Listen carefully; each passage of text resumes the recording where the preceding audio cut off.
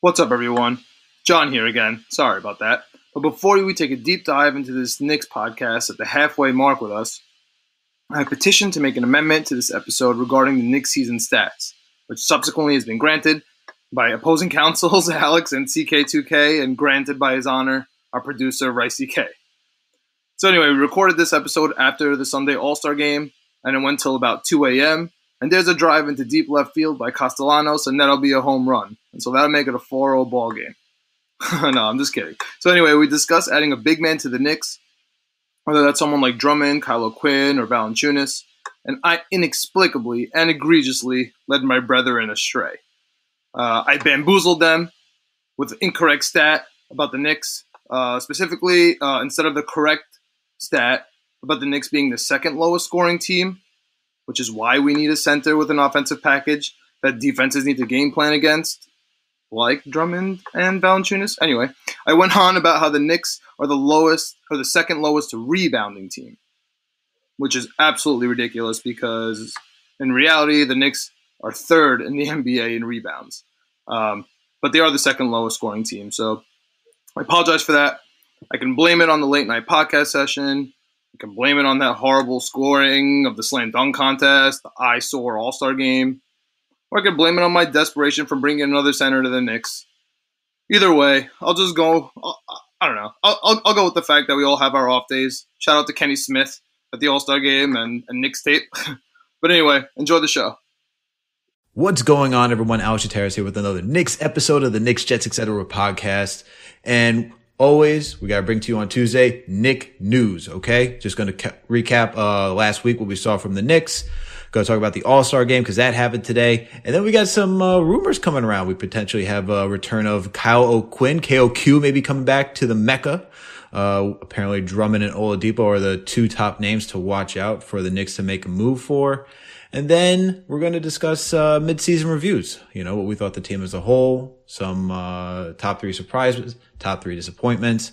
And then we're going to discuss the upcoming slate once the break is over. And with us today, we got a special guest. CK2K is with us today.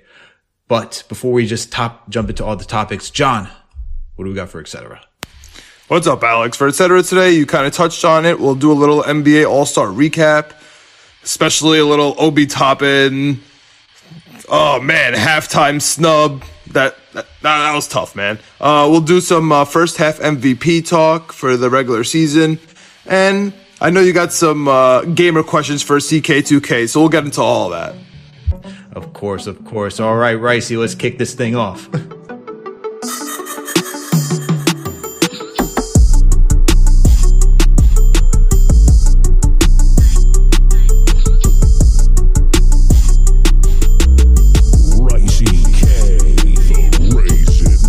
What's going on, everyone? Alex Terrace here with another Knicks episode of the Knicks, Jets, etc. podcast. And with me, as always, my buddy, my co-host, my pal, the man with a plan, John Malik is in the building. He's ready to kill all the judges for snubbing Obi Toppin today. John, how are you doing? I think I'm ready to kill D Wade for ruining the judging for dunk contest. That was terrible, dude. It was awful. I don't know how a basic dunk. He didn't even kiss the rim, but. You know, I don't want. We're going to discuss that. It just really annoys me that such a basic dunk won. And I mentioned at the top of the key before we got into this podcast, we got a guest today with us, John. We got CK2K, host and founder of the CK2K YouTube channel. CK, how you doing today, bro? What's up, guys? And yes, Obi got robbed to a basic, generic NBA 2K rim grazer dunk, but because he's little and he jumps high, he won the contest. I'm upset about it too. I'm with you guys. Little might be a little, I don't even know if he's little. He's all limbs, man. How tall? You know what I mean? How tall is Anthony Simons? Is he what 6'3", 6'2"?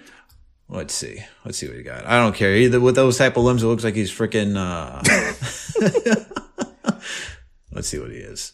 And I gotta say too, because I'm a huge Tracy McGrady fan. It was 6'4". No, so he's big. He's a big guard. Okay, I'll take it back. I'm sorry, Anthony, but yeah, man brought out the T-Mac jersey. I'm a big T-Mac fan. He didn't even replicate the dunk, but no one's gonna talk about that. But He didn't click the heels, man. He didn't click the heels. It was so I'm so upset. Obi, we rocking with you, man. Every year, man, they rob Aaron Gordon. Somebody twice, 2 times. I can't do this, man. I can't do it. The dunk competition has just gone south. Yeah. The whole weekend, dude. How the hell did IQ not make the Rising Stars? But whatever. But I digress. Yeah. Now we're just now this is gonna be an angry pod. So let's start. Yeah, I was gonna say. Let's just say. I digress. Let's save the anger for a little later. Let's talk about some interesting topics first, and then we can dive into this later in the etc. portion. CK, your boy, the best beard in town, Kyle O'Quinn, yeah, man, is on the radar. How do you feel? I'm okay with it, man. I mean, let's be real. What really is there out there for us to be picking up? We all know that we need some depth at that position. I'm okay with just playing around with this. I mean, how much longer is it going to take for Taj to get back? I know Mitch is going to be out for a longer, extended period of time. I think let's just have fun with it. Cheap deal, bring him back, get some more nostalgia on the team, you know. So I'm all for it. I loved Kyle O'Quinn in his first stint with us. I was hoping we'd bring him back for a cheap deal, but he decided to leave us. So yeah, I'm all for it. I love Kyle O'Quinn, and he responded to me on Twitter, so that adds to the There you go. Big heart eye emojis I could see right now. Yeah. That's what he's the inspiration for my beard. Oh, okay. He's not. But for now, we're gonna pretend. John, how do you feel about Kyle O'Quinn with his potential return? I agree, man. Kyle O'Quinn is definitely a fan favorite. Like, he can come hang out on this team. But it kind of worries me when you tell me we're going to have 4 centers suited up. It kind of seems weird to me. So if we're bringing in Kyle O'Quinn to just hang out as like a second or third stringer, it kind of feels like Noel might be on the way out. Interesting. I don't think that. I don't know. I don't think that is. Explain that jump, John. Well, because Noel has this 1 year, $5 million deal, which is cool and everything. But I think the Knicks might be starting to look ahead a little bit because we do have some centers that we'll get into right now. And I think there's a big hole at center, and Noel's not going to be re-signed by this team. I just don't see that happening. He's so flawed on the offense. Yeah, he gives us what we need on defense. But I don't see us really. I don't see Noel in the future of the Knicks. So I think if we're bringing in somebody like Kyle O'Quinn to kind of just like be a depth center, I feel like we're gonna make a move for a real big man real soon. That's just my like inkling. It's interesting. I don't necessarily. I don't know. I could see us just keeping Noel because I think Mitch is not going to return before the trade deadline. So I could just see him sticking around for the end of the season and then, you know, use him for as long as he can and see if you can make a run with him. I don't see us getting Kyle O'Quinn meaning to the exit of Noel. I think for O'Quinn, it's just, I don't know who we would move to put him on the rock. Well, he doesn't, we'd have to cut somebody, wouldn't we, to bring him on? Are we at 15? Yep. Mm-hmm. Yeah. So if we're at 15, that means we gotta cut somebody and we don't have to worry about the 2-way contracts. You know, Pinson and Harper, they don't even take up space. They're just they're add-ons. Yeah. So you got to look at Ike, either Iggy, someone along those lines on the bottom of the depth chart. Maybe Austin in a move or something, like maybe we just flip Austin for a pick or something like that, or a few picks or whatever the case may be, and then that opens up a spot. Yeah. But I want to go just real quick. I want to respond to the Nerlens thing. I too, I never saw Nerlens to be past just this 1 year. But I think I know what you're trying to warm up to with you talking about, you know, on the way out and opening up a spot at the center position. I think I know what you're trying to put the breadcrumbs out for. That's why I rolled my eyes. Not the take. It was just like, oh boy, because I know people get excited about that. But yeah, I definitely didn't see him being more than just a 1 year. I would like to, because I'm a fan of the rim protector, especially with, you know, how Tom Thibodeau plays. Like, you know, just a guy that can catch lobs, protect the rim on defense, and just keep it going. Like, I understand we're in the age of the stretch, and I would love to have a stretch 5, but for right now, especially with how we've been playing, I like transition. So if we have that guy down the paint that can hold it down, rebound, push the pace, I love that. But yeah, I agree that I don't think long term for that. But I don't know if Kyle O'Quinn coming in signs points to, you know, a replacement coming in. I don't know. I don't want to get ahead of ourselves. I don't want to comment further on that. Yeah, I agree. I agree with that. I don't think like it equals, you know, 1 + 1 necessarily. It's just interesting to me because I don't know, the whole Noel can't catch thing. I think it's starting to catch up with the team. Like, Thibodeau's going nuts on the sideline. You know what I mean? Like, you could visibly see him going absolutely insane on the offensive possessions. I mean, that goes kind of for both of our centers. Mitch is not really a good catcher either. Both of them can catch above the rim, which is fantastic, but when it's just in transition, like around the chest to waist area, somehow hands just don't work. Yeah, RJ's MO. He's so good at doing those under the rim scoop passes, and they're never ready for him, which is unfortunate. But yeah, for sure. Same. And with Randall too. Randall can find Noel and all those guys. And Obi gave like Noel, I remember just like a while back, Obi gave him like a nice like zip line pass, like on a string. And then Noel was like, whoop, right through the hand. So what happened? A little softer, man. I feel like you could throw Noel like a tennis ball and he can't like catch it. He still would have a hard time. I agree. I agree. But no, I think it'd be interesting to bring O'Quinn. I mean, it all depends on Mitch's recovery. Like for anyone who follows Mitch on Instagram, he's without the cast and he has a sleeve on, and he said like progress. So we'll see what that means. This is just another week where we don't have to worry about Mitch because this is now the third week, right? Yeah. I think this is like now the third week without him playing. We're about to start the week. So he's you got another 1 to 3 more weeks because that's a timetable 4 to 6 weeks for Mitch. So we'll see what happens. There's no rush. If Taj comes back after this break, then I don't see O'Quinn coming. Yep. But hey, he gave CP some nice eye emojis on Instagram, so that was fun. Hey, there you go. But let's move on to the center that I hope John's not really alluding to. It's not. Oh, okay. Thank God. Okay, I was no, it's not. Too. I know. Okay, no, it's not. We're not getting Drummond. All right. Okay. All right. Woo! Thank God. Just wiping the sweat off my forehead. So let's talk about the two main guys that have been reported to have major ties to the Knicks. I feel like we always bring up these two guys, which is just too much, which is Andre Drummond and Victor Oladipo. I've said it before. I'll keep saying it again. For Drummond, I just don't see how he fits next to Julius Randle based on his usage of 30%. And he's not even that good of a finisher around the rim. 50% as a big man doesn't really entice me. And then when it comes to Oladipo, I don't think it's necessary to give up assets for a guy who seems like he has his eyes set on going to Miami and you can just sign in free agency. That's it. That's all I got to say. And CK's giving me the hands like exactly how I feel. We're all on the same page. Yeah, we're both on the same page. I'll jump in. I'll jump in and comment on Oladipo real quick. It's been reported that Houston offered him the max extension that they could, and Oladipo declined it. So it's inevitable that he's going to hit the market. Yeah. I'll be shocked if they don't get anything for him. I feel like that'd be pretty dumb of the franchise to not get anything for Depot. Like, even just like a Duncan Robinson or something. You know what I mean? Anything. Just like to fill up that Rockets team and hang out with Christian Wood. That'd be a nice little steal if they did that. Yeah, absolutely. Or maybe even Dragic, anything. Yeah.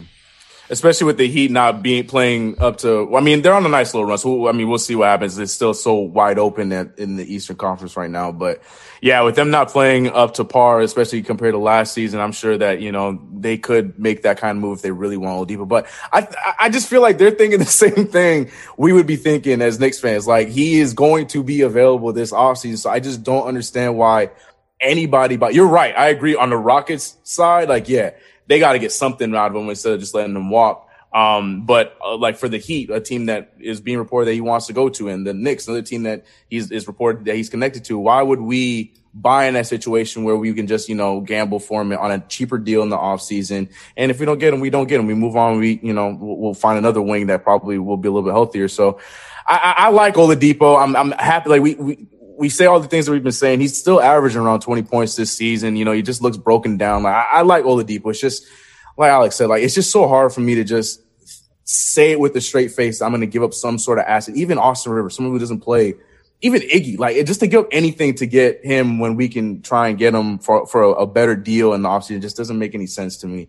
And the Drummond thing for me is I just don't understand the lockjam because Mitchell Robinson's not dead. He's coming back. Like, so he comes back in the situation, and that just adds another reason for Mitchell Robinson, if any of those reports and rumors are real, that, you know, he might not re-sign. Or we've been hearing those for forever. If any of that is true, that only adds to the fire if we bring in an all-star center in Andre Drummond. That's not even talking about the stats yet. It's just we got to get the temperament of the guy that we want to hopefully sign on, or maybe we want to sign. I don't know what the Knicks are thinking.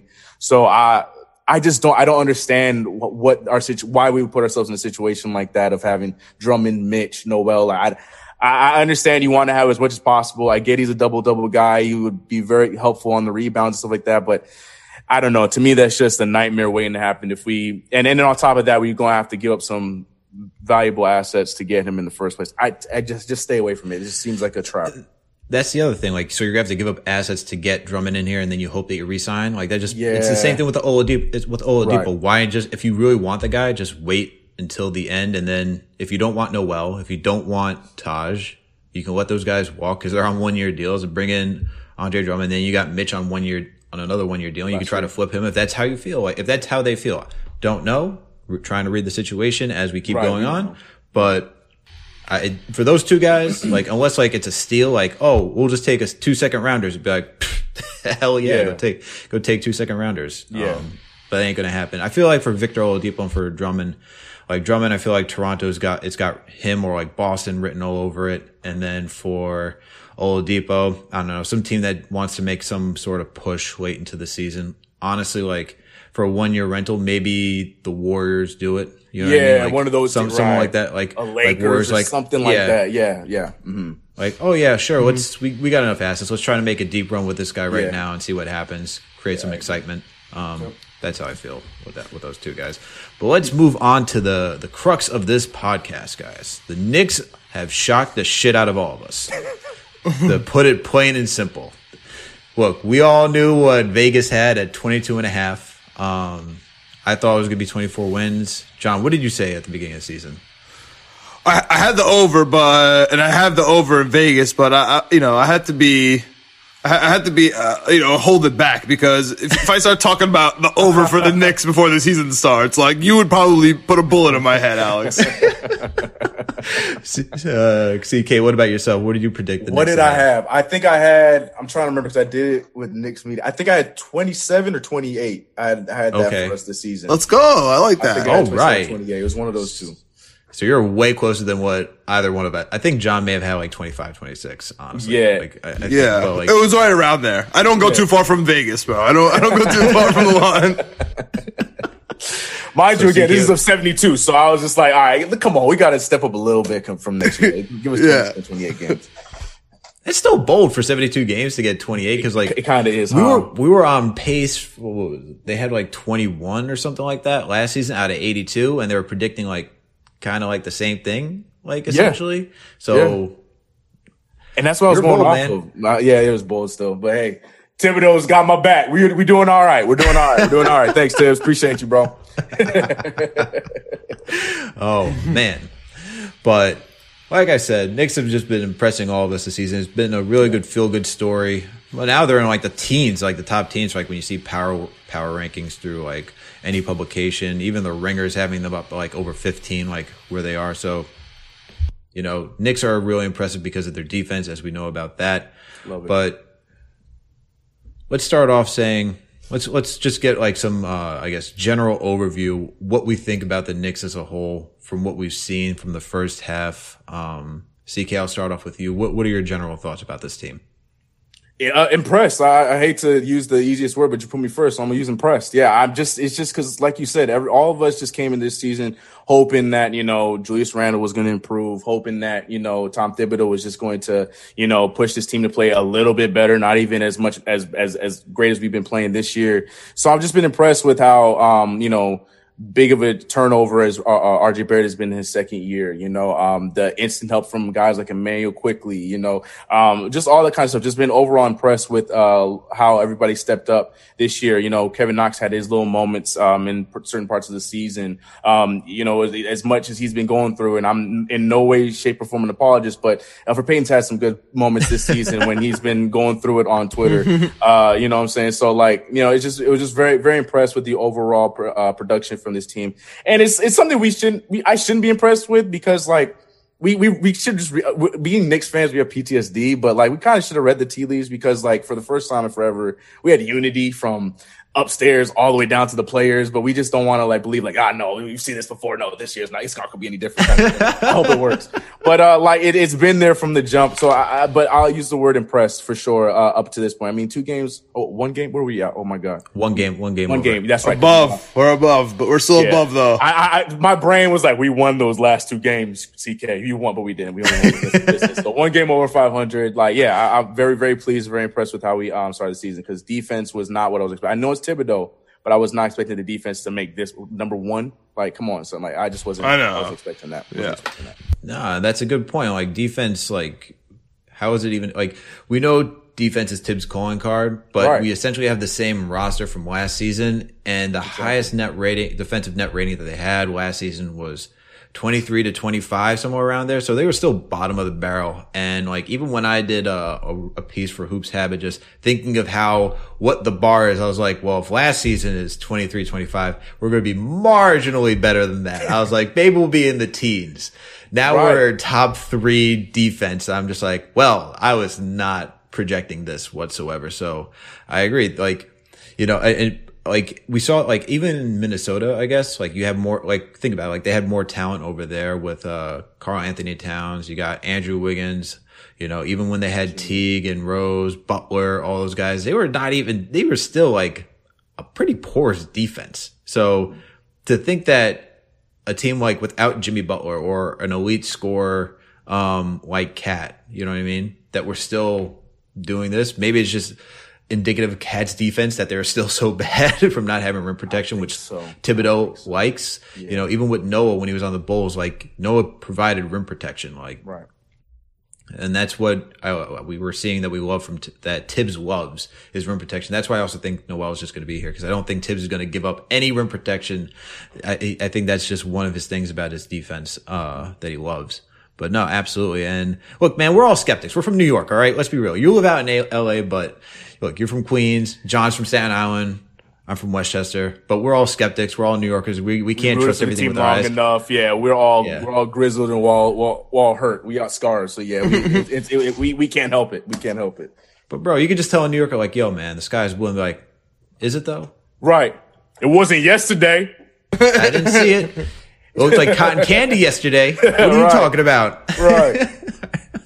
Right. No, but absolutely. John, what are your thoughts though about the Knicks, overall thoughts about the Knicks this season? Halfway through. I guess I'll use the term cautiously optimistic. I like that. I'm worried that the bench might have peaked a little bit. I can't see the bench doing better than it did. So I hope it could maintain it. The D Rose quickly kind of get better. I don't know if Quickly's going to be doing better than 5-6 threes a game sometimes. He's doing really well. So I don't know how much we can expect from him. Burks is having his on and off games. But the flaw, and of course Julius Randle playing out of his damn mind. You know what I mean? We have RJ having these incredible games, even though he was kind of weird in the beginning of the season. So I like what I see, right? But I'm cautiously optimistic because the flaws to me are still kind of bright red. The starting point guard position, even though we've had band-aids here and there, there's a red flag for me. And as much as I love Mitch, right, and I believe that he can come back from his wrist injury in early April as predicted, the depth at center in a playoff series scares the living hell out of me. It really I feel like we can get blown out of games due to it. So even if it's not Drummond, which I don't think we're gonna get Drummond, and simply because he's going to want a contract, and I don't think we could pay him more than Mitch, and I think he's going to want more than Mitch. So I think it just complicates things. I think that's why we can't really get Drummond in here. But I know I mentioned it to you, Alex. And I know you hate it because I'm like the human trade machine over here. But I'm dying for someone like, Valanciunas from Memphis, who was a Leon Rose player. He's making 14, 15 mil over the next couple of years. He's a double machine. He can protect the rim. He can set screens. Like, I need somebody like that, man, because I don't know if a point guard's coming. So I at least need like the paint locked up, because Noel and Mitch in the playoffs, man, is kind of tough. Like, you know what I mean? Like, at the end of the day, like, for a full playoff game, it's just kind of tough. Yeah, I hear you. I mean, for Valanciunas, that's we're not going to see Valanciunas just because Memphis has got something going on over there. There's such a young core. He's 28, so he's already. They're going to keep him there for a long time because he's just good with him. Triple J. You got Desmond Bane over there now. You got John Morant. That team's loaded. That team's stacked. They're not going to move anybody unless they're getting some sort of superstar in that door. So that team's just locked, and they're going to bring back probably the grit and grind Memphis Grizzly type of slogan, because that's really what they are. So same team. I know I would like that, but at the same time, like, Valanciunas is like, what? How many years has he got? 2, 3, 4, 5, 6, 7, 8. Jesus he's a Christ. vet, man. He's a vet. He's a 9-10-year vet. Yeah, he's a 9-10-year vet. Like, Mitch is like, what, in his third season? Can we just, like, my thing is like, let's give the kid some time before we're like, we need to upgrade right now. Like, if we're like year 5 and we're seeing Mitch just like not developing any offensive game, I'd be like, this is highly concerning. You're 5 years into the league and you're not doing anything. No signs. Yeah. Yeah. And I also give Mitch a little slack because this is the first time we actually have like a development team. So correct. I'm not too bullish on moving off of Mitch yet. We'll see what the contract does. As of right now, he is replaceable. As we see, Noel has been filling in well, but we'll see the second half of the season. But keeping on with the topic at hand, if I had to choose something to discuss how I feel about the midseason, I'm just happy. Like, honestly, just like probably just like so bland and just happy with how the team's performing, because as we've seen over the years, the Knicks we've only had like the mellow stint. Like, really, that was just like probably like for 3 years that you're just like really happy with. Like, we're in the playoffs, we're competing, we're winning games. There's something to be excited about at post Melo, and even with Melo here, because we didn't give him a roster to like really compete, it's been kind of sad. So I'm just happy, like, as a Knicks fan, that we get to watch a team coming together and just kind of slightly reminding us of like that 90s Knicks, where it's just kind of like, all right, so we got the guy, like, we have Julius Randle, who's being the catalyst of this team, but it feels like everyone's just buying into the philosophy of playing team basketball, working together, move it, like everything you want, and just creating a culture, just a lot of positive signs. And the fact that we drafted Emmanuel quickly, shout out to Walt Perrin for snagging late in the draft once again, found Rudy Gobert, Donovan Mitchell. Yeah. How do you feel about Gordon Hayward? He just knows how to draft. Yeah, man. Deron Williams. So, like, once again, we come out here, sure, with the help of Kenny Payne too. We figure that out. But yeah. just happy that we're starting to move in the direction where we're choosing right players, high character guys, just seeing the camaraderie around the team. I can't tell you how many times I just go to Theo Pinson's page and just, like, today, he's just rocking out like, yo, don't you hit our franchise player. Yeah. Obi, you got to watch out for them braids. Watch the braids, dude. Watch the braids. I just love that. It's so much fun. It's better than like what we saw last season, where it just seemed like there was a rift. So I think happy is the term I'm going to go with for where I am right now. And on top of that, they're above 500. Even though it's one game, they're still above 500. Take it. The vibe around the teams is insane, man. Like, the vibe around the Garden, the vibe, anyone that talks about the Knicks now, like, even like just a couple months ago, they'd be like, oh man, like, you write and talk about the Knicks. Oh, they get all upset. You know what I mean? And now it's like, oh, the Knicks are good. The Knicks are good, huh? I'm like, yeah, let's go. Yeah. Except for Kenny Smith. Yeah, I'm shots fired because you're shooting at us. All right. Couldn't believe it, man. I just gave this man a compliment like a few days ago when he was stepping in for, I think, Grant Hill. It was the Pelicans game. I was like, oh, this guy's case not that bad. And then he comes on and tears us apart today. Never again. Never again. Nope. Had to put the mute button on for a hot second. Yeah, I turned that thing all the way down. Yep. But guys, so that's our general opinions. But let's really highlight some key areas that really stood out to us this season so far, halfway through. Top 3 surprises. CK, since you are a guest, as always, got to start off with the guest. Nice. What do you think? What's your number one surprise? I guess it's a surprise. I gotta say, I had the bold prediction for him.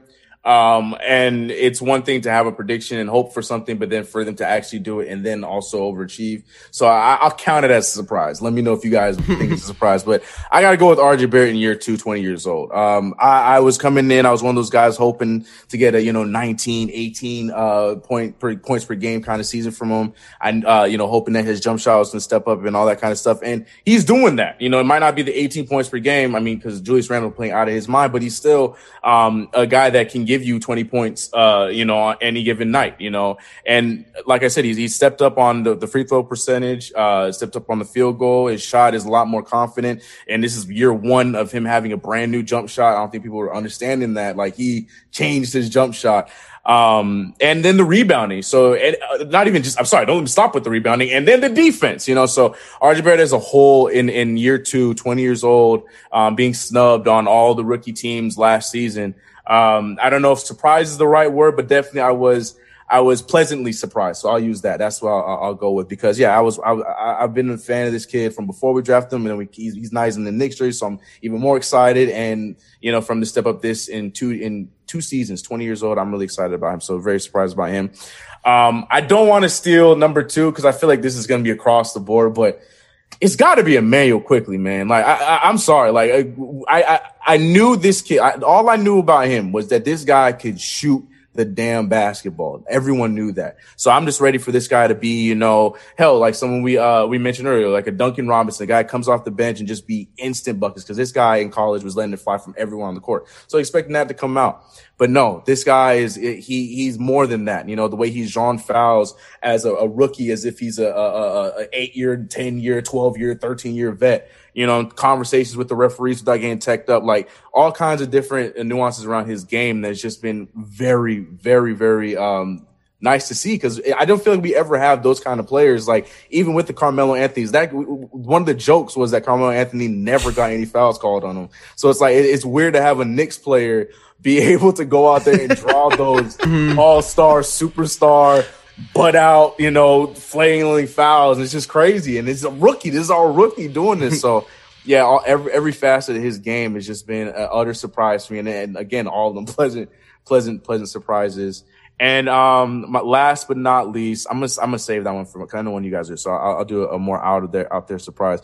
Definitely has been the to cue off of what Alex had said earlier. It's definitely been the shift in the culture, the big C word that we love to throw around with the New York Knicks, but definitely the shift of the culture this year. I didn't expect it to be like this instant, because, like Alex had said, the team is relatively similar to what we had last year with a few changes. For the most part, we got a lot of the same guys coming in, at least main guys coming in. So I didn't think it was going to be that much of a difference all across the board. But now all of a sudden we're seeing guys that, we didn't see as defenders being huge defenders this year, and Julius Randle and RJ Barrett. And now they're very, very good ball hawkers out there on the team. And then just they're all having fun, and you're seeing, them joking with each other and stuff like that. So very pleasantly surprised about that. Very happy to see that, because we talk about culture. Fizdale came in yelling, barking, culture this, culture that, and you're still seeing no one talking to each other, no one looking like they're enjoying each other's time. But this year reminds me a lot of like the Shumpert, J.R. Smith days, the Knicks tape days. Oh my God, that was a lot of fun. Right. And they're joking with each other. They're hyping each other up. It's so nice to see that, even though we might not be a contending team, like, this is a team you want to root for, even though we know this is just the beginning of what we're hoping can be, the end result of us being a championship contender some year. But it's just really been a lot of fun to see. And I feel like we're actually seeing culture being built and being brought in New York for the first time. So, yeah, definitely those are my 3 favorite surprises. I have a lot of other ones, but I wanted to save some for you guys. So I'll top. No, those are 3 great surprises. You know, I agree with a lot of them. Well, actually, all of them. Barrett, like, I feel like Barrett was like, that's probably the one, like, the one that I feel like was kind of expected. I didn't think he could go anywhere. I didn't think he was going to go down. It was going to either be like something slight or just like a major leap. And like, it was somewhere in between. But Emmanuel Quickley for sure was just the biggest shock. Did not think he was going to come in because, and this is where like I have to like give it to Tibbs because he's a guy who does not like to play rookies, but yet he's getting burned as a rookie, which is like why it was kind of comical when we got D Rose. Everyone's like, oh, he's going to lose minutes. I'm like, guys, this dude just cracked like a rotation spot as a rookie under Thibodeau. Do you know how impressive that is? Like, crazy. He's not losing a spot. And also we don't have any shooting. So I have to agree with you on that one. And then for culture, I got to say there's only one constant for that. Theo Pinson. Yo, I knew that was coming. Yes. Yeah. Oh, man. Legend, man. I love that guy, man. Dude, yeah, I'll say this because I didn't because now that you mentioned it, there's like how it's a likable team, one to root for. I don't like the Nets. Actually, I really hate the Nets. Like, they bother the living crap out of me. But when they had D'Lo and Pinson was on that team and they actually got into the Sixers, I was like, you know what? I like this team. Something like they're dancing on the bench. They're all rooting for each other. Like, I actually want you guys to pass the Sixers and go to the next round because I'm just that intrigued by it. And Theo Pinson was on that team. And now he's not on that team. I mean, he was on that team last year, but it was just totally different. And you could just feel the vibe completely change from what it was the previous season. So, Theo Pinson, thank you for bringing the good vibes everywhere you go. Probably playing that good Bob Marley music. John, before I go though, let's hear your top 3. Or if you want to comment on CK's, let's hear that too. Well, I first of all, I definitely agree with you guys on the culture thing. I was low key really worried about the hard nose Tibbs defense and practice and all that stuff with this team, especially like when I hear the JJ Redick come out in the offseason, like talking about how he doesn't want to like, he's pissed off that Stan Van Gundy's making him like run plays and stuff. Like, I was like, oh no, like, you know what I mean? Is it, you know, like, is this what's going to happen? That we have the Minnesota, you know, like the Butler and Karl Anthony Towns stuff, like still in the back of my head. So I was worried. So that's a huge surprise and I'm hyped about that. IQ, obviously, like huge surprise. And CK, it's so funny that you mentioned the fouls because we're such hypocrites. Because like, especially me and Alex, like I know, like we get so mad at Trae Young. Like we're like screaming about it. Like we hate him. He's ruining the game. We can't watch it. And then IQ, we're like, IQ does it. We're like, we love him. He's amazing. Look at our rookie. Like, so I think it's hilarious. Yeah. Guilty. Oh man. Guilty. It's so true, but I'll say Trae Young, I think he hunts for it way more than the average person. 100%. Up there with like, even James Harden doing it this season. Like, he's not even hunting as he was like, as much as like in Houston, I feel like. Like, that has even taken a step back. Trae Young is just like, every time he brings the ball up, it's like, can I get a foul out of this? And it's like, all right. yeah. Let's slowly roll and just play the goddamn game. Play the game, yes. Yeah. It's actually funny because For the Win publication, I think it's part of the USA publication. Yep. They actually took my tweet where I said, I hate how Trae Young is becoming like the next James Harden, like in getting foul calls. Yeah. And essentially I got ripped for saying I should just enjoy the game and want the refs to call it better. And I'm just like, or not the refs to call it better, but for players to play better defense. I was like, okay, let's shut the fuck up. Right. Like, play better defense. I'm sorry. Like, how do you play better defense than a guy that's throwing his body into you? Man. Yeah. It's just, they gotta start calling the offensive foul, to be honest with you. They just have to. That's the only way they're gonna stop it. Yeah. But they won't. But just on the surprises, I'll go number 1. I'll go with the most cliche one, our all-star. our Lamar Odom and Zach Randolph body. As the late great Kobe Bryant put it, Julius Randle, dude, just watching him smile on the court, like it's a bet. Like even like joking around at the post game conferences, like just hanging out with the son, like oh man, it's so refreshing. It's absolutely so refreshing, and he was part of that Knicks offseason power forward purge, right? Where we all made fun of them. I was like, oh, all these power forwards. Hey, one stuck. And not only that, he's our all-star and he's our whole team. He honestly, he's the vibe, man. He really brings the vibe, on the floor. You could tell we're different, and Point Randall is like, he's our whole team, man. Like without Point Randall, I don't know where our first unit would be. We'd be in the dumps. So shout out to Point Randall, who I know me specifically, like I forget anyone else. Me specifically, I was going like that was hurting my absolute soul. Even like the first game of the season, I remember I was like, I cannot do this all year. Like no way. You know. To be fair to you, John, first preseason game against who was it? The Pistons. I was dying. I was so miserable. I was like, we're going to do this again this year. This is the year. He ain't going to change anything. I thought we were holding people accountable. It was the first preseason game. Yeah, yep. I was right there too. Dude, I saw that. I was like, yo, are we really, like, you really learned nothing. You went to college and you really learned nothing. All right. Nothing. Yeah. And then he just like, he obviously has blown us out of the water. So sure. I'll take that as a surprise. My second surprise, and I think it's going to be a surprise to Alex that I say this, is Mitch Robinson. Oh my God. I know.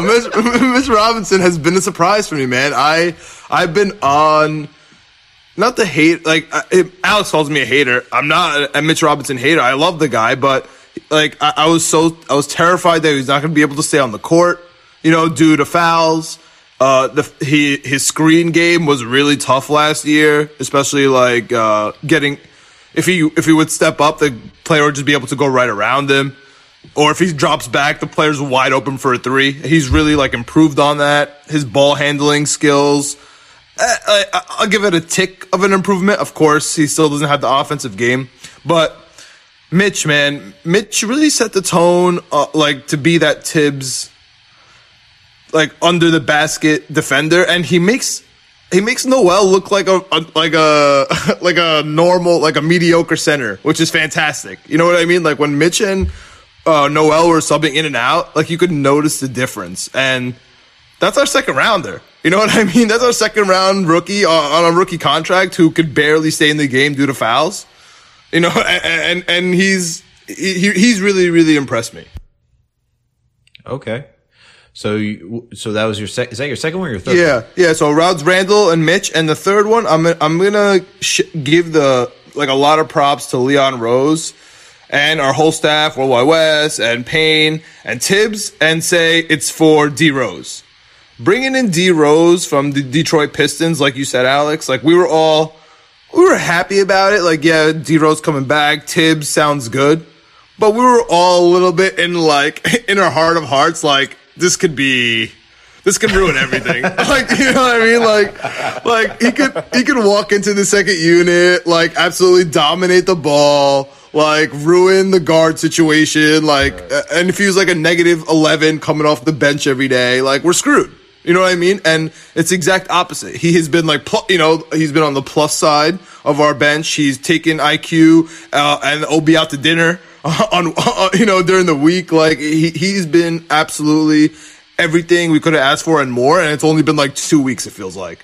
So I'm gonna, shout out to D Rose, and like the fact that we have a front office, a GM, a head coach, everything that like is like actually conducive to a successful, relationship, and that is a huge surprise for me. Like that blows my mind. For real. It's not Derek Fisher. It's not David. Oh God, dude! I see that. I see that tan suit. I can see that tan suit, or God. in my sleep. Dude, I remember when it was like, well, Phil Jackson wants to get Steve Kerr, and then Steve Kerr takes the Golden State Warriors job. I was like, well, who's number 2? Because all we've been talking about is Steve Kerr. All we heard. Mm-hmm. And then it's like, we're getting Derek Fisher. I was like, Derek Fisher? I was like, this is the number 2 option? I can't Not lie. Not an assistant coach. With it, I was like, oh, I mean, Phil finds the best of some of these guys. Maybe this might be the spot. Oh, how wrong I was, man! You are reaching. Sure was. No, like when Michael Jordan in Space Jam, sure was. Oh my God! When I heard that, I was like, yo, we didn't look at an assistant coach. We didn't look at anybody. We just went straight to Derek Fisher. I was like, I saw what Jason Kidd did. I was like, meh. They actually had like a lot of talent. I was like, we have Melo. Like they actually have like depth. We have once again Melo, like just Melo. Like yeah. And even like you saw when you saw a kid go out to Milwaukee, I was like, please, let's not do this experiment any longer. Just end the misery. End it right now. Mm-hmm. Do it right now. Save me. But nah, those are good ones, John. I like that. CK, you got any comments on John before I go to mine? Absolutely. Yeah. The Julius Randle one was one I was saving. I didn't want to take all of them because Julius Randle for sure has been, huge surprise in the biggest way. And I'm glad I'm here to, admit it. Cause I admitted on my channel too that, I was really wrong because first game of the preseason, I remember you can probably find him on Twitter. I was upset. I'm like, I don't want to deal with this again for another year. I think he even had one of his only spin turnovers in that same first preseason game. Like we were killing them for one preseason game, and then he turned it around. And I apologize to him. So love that surprise. But no, I loved everything he said from the top. Mitchell Robinson, I think I'm another one of them. I'm like you, John. I'm a little harsh on Mitchell Robinson as well, to the point where I like teeter on that line of being called a hater. I love Mitchell Robinson. I really do. It's just I get a little triggered by the workout tapes. Really triggered by him. I feel you. I get really triggered by him because I'm just like, I don't think Mitchell Robinson is that guy, but people are falling for this. And then when he doesn't do it, then you guys get mad at him. Don't get mad. That's just not who he is. And maybe, who knows? Like Alex said, he's still in year 3. Maybe year 4 or 5, maybe it just comes out and he just says, you know what? It's time to let it go. And he just starts letting them fly and they go in. Who knows? I've just come to the conclusion that I'm just not buying it. He's not going to be a shooter. This is who Mitch Robinson is going to be, and he's going to continue to become better from where he is right now. And I'm okay with that because what he does right now is very good, especially when he's on the court. So when I tell people I don't think he's ever going to shoot, they kill me. They're like, "Oh, CK, you don't believe. You want to trade him for Lonzo?" Like I get killed for everything. So it's like, I'm kind of there with you, John. I'm kind of there with you. Oh my God. I mean, sometimes as Knicks fans, man, we have to look ourselves in the mirror sometimes, man. I'm saying. Right. This is so interesting. John, you got company in the Mitchell Robinson camp. This is I know, hilarious. but I like him. Mitchell Robinson. I am a fan. Love what you're doing this season. Get back healthy. I love Mitchell Robinson. I'm just saying. I'm just awesome. I'm so happy. I'm so happy. I finally have someone on my because usually this is Alex screaming at me like, "What are you talking about?" I get killed all the time too, man. I found the friend. Out here. I'm with you, John. I'm with you, man. I'm with you. Oh man, looks like John's going back out to LA. Oh man, no, I understand Mitchell. First of all, I'm like, because what was it? When I first started writing, I was watching all the Julius Randle like tapes with like Chris Brickley, him training with Melo and stuff like that, and like this is why I was started like getting into like the whole writing like sports like media like aspect of it, and then I'm just like, all right, yeah, you can see him training. Like, my third ever blog post was like, this is Julius Randle's time. Julius Randle's time has come. I'm like, this is where he's going to lead the team, do all this stuff. Didn't happen last season. It's aging like fine wine right now, so there you go. That's right. It happened. You didn't say when. You didn't put a time date on. Like you said, he was this. I just said it's going to happen, man. I just said it's going to happen. Right. Let that thing age. I'm with you, Alex. Go ahead. Yes, sir. But then, like, I started seeing the Julius Randle like shooting, and I see the Mitch. I'm just like, I can't do this. I'm not going to fall for this crap. However, I was wrong about Julius Randle because I saw him shooting threes. I'm like, I can't believe this. We saw this all last season. I can't do it. Well, he shut me up. So 41% shooter, man. I guess he's the only workout videos we can watch, man. I guess he's the only workout videos we can watch. 1 of 3. And now we're on a mission to get Alex unblocked by Julius Randle. Oh no! I did not know this information. Oh man! Oh, I am blocked. I am blocked. This is our mission. This is the mission of the Knicks, Jets, etc. podcast to get Alex unblocked from Julius Randle this season. Okay. You went that hard on him last year? I'm did. assuming it had to be from last year. It was. Yeah, no, I did. No, there was one. I think I know which one it was too because I commented. There's one, I forget where it was, but I like legit went line for line, like giving the perfect image of just like what's happening. I was like, and here we go. We have Elfrid Payton bringing up the ball, looks off RJ Barrett, passes the ball to Julius Randle. Julius Randle does side to side dribble, starts to back down in the paint from the top of from the 3-point line. Not even looking behind him. And next thing you know, you have 3 defenders ready to steal the ball, pokes the ball, leads to a transition easy bucket. And I think like that may have been the one that did it because everyone was just like, that thing just got retweeted and everyone's like, yo, this is so accurate on point. And I was like, is there a lie in there? Like, tell me if there was a lie. Like, I'm being honest. PTSD, man. I saw like 5 different games, 8 different games of that happening in my brain. So I had to remind myself he's an all-star. Julius Randle's an all-star. Julius Randle's an all-star. Because I remember that. We had that happen way too many times last year. You're on point. On point. It was too much. And then like with Peyton just looking off RJ last season, it was like, buddy, 30% of the passes between each other. I was like, I can't do this. This is too much. Too much. Yeah. But I'll go with mine before I start, going, right. We don't have to live in the past, but number one, have to go with, definitely have to go with, I mean, you guys said a lot of them already, but I think just overall the defense has just been like the biggest thing for me. I did not expect like such a turnaround on defense, and it's just so simple. We had Brendan Campbell from the Knicks will come in and just break down what the defense is, and it's just simply like guarding off. You know, we also had who is it? Basketball. Oh my God. I know that's his Twitter handle. Oh my God. This is going to kill me because I know his name too. We had 2 people come on here and discuss, Thibodeau's defense and how simple it is and just walling off the paint and just protecting from like during the pick and roll, right? And just seeing the improvement from Mitch or even how Noel is now being better just from getting more reps.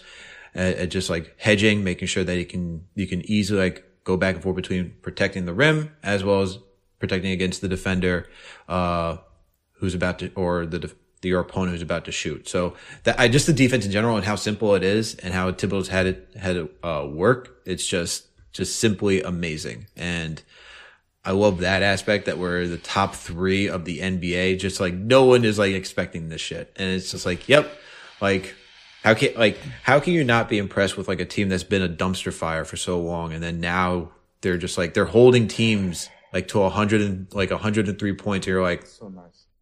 It's so nice, and you're like, all right, we're always in a game, and I'm happy about that. So.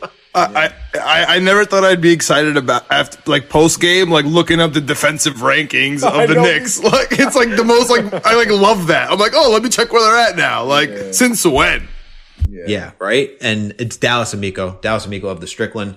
Sorry, bud, your name slipped me for a second. So Dallas and Brendan Campbell, we had them both come up here and just discuss the defense. So defense, number 1 overall, because defense still wins championships. I don't want to hear it. We just saw it I'm sorry, CK, I have to bring it up, but we saw it in the Super Bowl, different sport. CK is a Saints fan, John, just so you know, New Orleans Saints fan. Maybe I have to talk to him about a little Trey Hendrickson later. Oh yeah. Wait, why? What about him? I want him on the Jets. Man, our cap is. I don't want to derail this show. I don't want to see him go, but he probably is out of. I got my eyes on Trey. He's gonna get paid. Bro. So we're Jets fans too. So John's been. We're look, man. As Jets fans, we're also looking for anything to bring us life, and so we gotta do the whole. Every year it's free agents and drafts. Right. So, and I get this question all the time because my family wasn't a big football family, so that's the only reason why I wasn't a Giants or a Jets fan. Everything else is New York. It's just not football because I didn't watch football till middle school, but I was already out here by that time. So I only became a Saints fan because I loved Aaron Brooks. I don't even know if you guys remember Aaron Brooks. He was man, I loved him. And at the time he was on the Saints. So then the rest just became history. I was a Saints fan, then I was into Joe Horn, Deuce McAllister, and then just what the rest is history, and I became a Saints fan. So that was my only other team. So I get asked all the time, like, well, CK, well then if you weren't a Saints fan, which New York team would you go for? And unfortunately, I don't know if I just like misery, but I think I probably would have gone Jets because of my dad. He's a big Jets fan. Come join us in the misery, man. There's always room. Look, I can't say it this year, but it's nice to at least have. I'm looking at some kind of winning on a sports field, so I was like, all right, it was cool to watch, Drew Brees do stuff and things like that. But yeah, so I hear you guys. I root for you guys a little bit. I'll be paying attention to the moves, the whole Deshaun Watson stuff. I'm like, yeah, I hope that happens, but I don't know how it's going to happen. But yeah, I'll be paying attention to the Jets. I'll be paying attention. Okay. So I'm going to go a little different, actually, no, I'm going to save the last different one for the third to surprise everybody. But, so for the second one, cause you guys took everything. You guys took Julius Randle. You guys took, RJ Barrett, Mitchell Robinson. Those are big. Emmanuel quickly. Those are the big highlights. Definitely. I'm going to throw one out there to Frank Ntilikina just because I'm impressed with how Let's he's go. Let's go. 62 from 3. Go ahead, Frank. Absolutely. 13 out of 21 from 3-point land this season. Just from the limited play that he's got, which is still it's a very small sample size, but it's still really impressive. But I like how he's been ready every time he's came in. John and I got on him in the first game during the Pacers where it's like, come on, dude, you can't be hesitant. This is the issue. You're hesitant with taking shots. And now he's just letting it fly. Been very professional, ready. Even when he was out for COVID quarantine protocol, the kid came back in in tip-top shape and was just ready to go. I'm just yo, kudos to you. So one, salute to Frank for making it this far as a Knick. Because this is one of the only Knicks that I know where there's such a divide amongst the fan base. It's just, I feel it's grown every single year. But this year I feel it's kind of if you see the kid produce, you're all right, I can at least tolerate him being on the court. But I gotta give a kudos to him for how he's come out, as well as Kevin Knox for coming out looking different. I know we don't get to see enough of Kevin as well, but even in the beginning when I know your boy, corner pocket Kev. So I have to give it to him too, even though it's not as much. They're kind of I'm going to give a nudge to Frank, but Kev is there from how he started out. He gave me he got me shook when he, started bodying people in the preseason, started using post moves. I was like, what is this? But, it's got to go to Frank overall. The third one I'm going to give it to is the Knicks social media account. Definitely step up from what I've seen. My God, those games, first of all, when they do the game recaps, the 18 out of 72 or the 26 out of 72. All the wins. They only do the wins. They only do the wins, but it's still the cutting, the imagery, the beats, everything around it. And even when I'm watching, cause I live out in Boston, I don't get the MSG channel, so I have to get League Pass, but I do get to see Wally and all of them. So, we still get the whole recap afterwards. But even like during the intermission, like you hear the music that's going on in the Garden, you hear Dipset, you hear like 50, you hear all these songs. You're like, okay, like, yeah. So like the marketing, the imagery of this team, like shout out to Steve Sout for, I know he got clowned for wearing a Chicago Bulls shorts and going on and this like preemptively firing Mike Miller. I mean, he wasn't wrong about Mike Miller, but he's gone. So, but the whole New York Knicks vibe from like the social media and just like an image perspective, like through social media is just off the charts at this point. Like even the Twitter account is like giving like side eyes and like raised eyebrows for Obi not winning the dunk. I'm like, you're not seeing that last season. You saw like last year it was like, we'll get the next one. Like as a tweet, or it's like if they lose one by like if it's a blowout, don't even just post a score. It's like, oh, we're at this point, we're not posting the score. It's like on to the next one. It's like, okay, I get it. So shout out. Those are my three right there. open to all comments. No, I don't think that the social media team gets enough of a shout. I'm so glad you mentioned that because there's just so many good things that happen this season. That's the one thing I just wasn't thinking about, but you're 100%. It was true because like you're mentioning, and we get to see it in League Pass, they got these mixtapes for each player, even Elfrid Payton that they've been playing. Yeah. And they're so fire. They're so cool. I think Julius Randle got one to Jay-Z, and he did. It's great. So yeah, the social media, the marketing team, everything behind the scenes, like it just adds to the culture that we were talking about earlier. So yeah, I think that's just the dark horse that we have not given any love to. I'm glad you did, Alex. Bro, I was watching before the weekend. It was against the Pistons, the last one before the break. Mm-hmm. They had the Obi Toppin dunk highlights, and it was to Jim Jones. Was it We Fly High? It was like, I was like, yo, this is a freaking vibe, man. Like, you're just taking me back. Like, just listen. I had to put on that song too, like in my earphones. Like, I was like, yep, here we go. But those are my top three. I love the defense one. The defense one, like, still, even when people's like even when we talk about it now, you're like, yeah, the Knicks are in the top 3 defense. I'm like, are we sure? Do we double check that? Yeah, right. No, like it's crazy. It's crazy. They've been playing really well. But guys, with every good thing, we got to talk about. We can't just be totally happy, optimistic. There has to be a reality side to this too, because there have been some disappointments this season.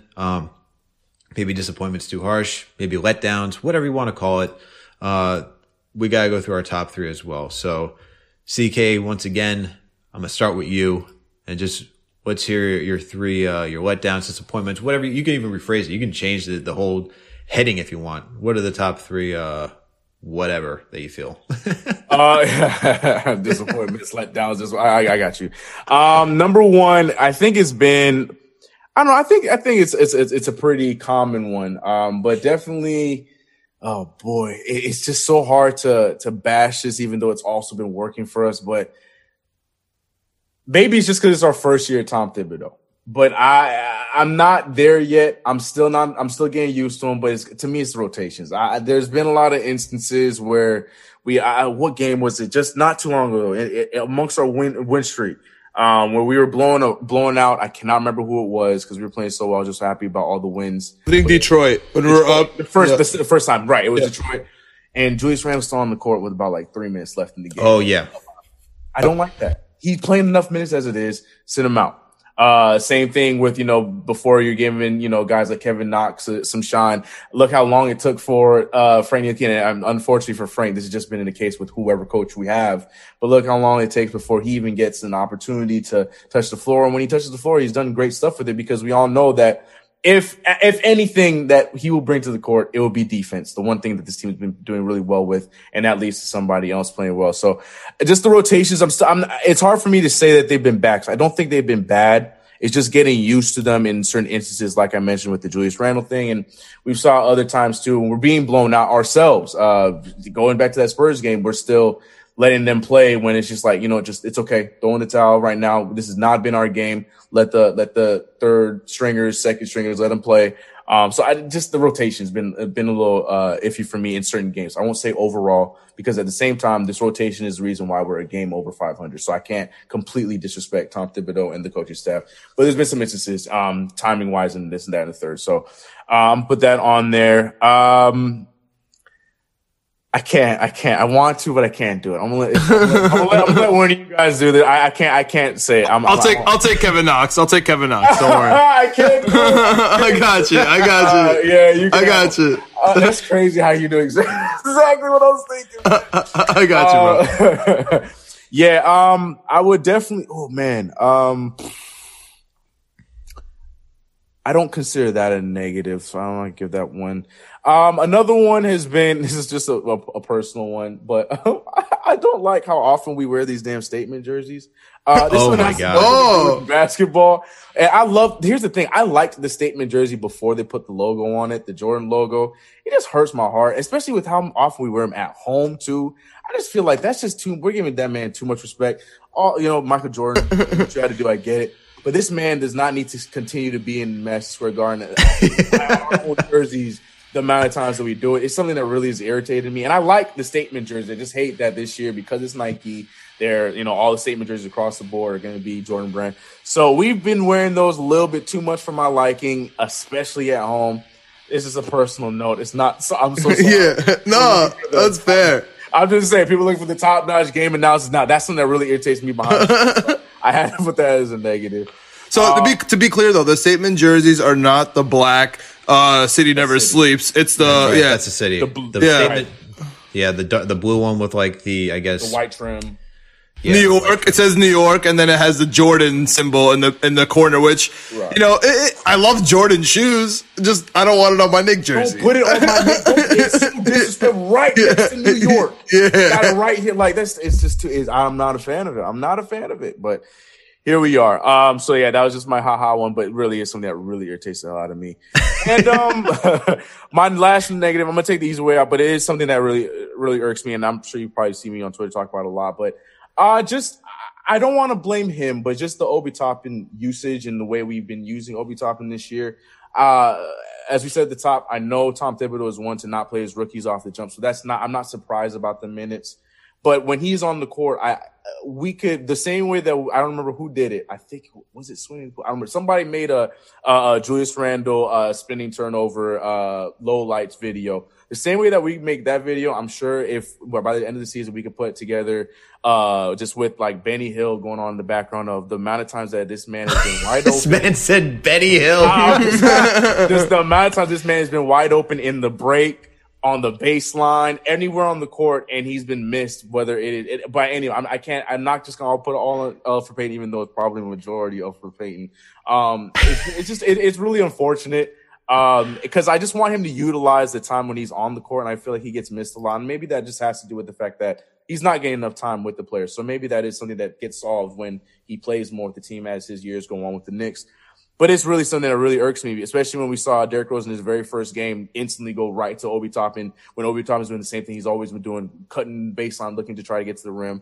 But at the same time, it's not all on passes being missed him. It's also on the other side, on his game itself, settling for shots. So just the overall Obi Toppin experience has been a little bit of a downer. And no way, shape, or form am I in that crowd where I wish we got this guy or that guy, or I think we need to train. I'm not saying that. I do believe that he's going to be just fine as the years go on. We know Thibodeau doesn't play his rookies, but at the same time, it has been a bit of a disappointment with our 8th overall pick, not really playing the way that we're hoping for him to play. And there's just so many different variables as to why. I'm not going to put it all on Obi, like I said, a lot of different variables, but that's definitely been something that just really was upsetting to see. I hate that he gets missed when he's doing what he does with Dayton, because he's just so accustomed to running the court, but in certain instances, we don't play in transition. Let's see if I can have a fourth one. That's my biggest piss off of the entire season, is our lack of transition play. But I'm gonna use it on Obi Toppin. So those are definitely my 3: the jerseys, those damn Michael Jordan statement jerseys,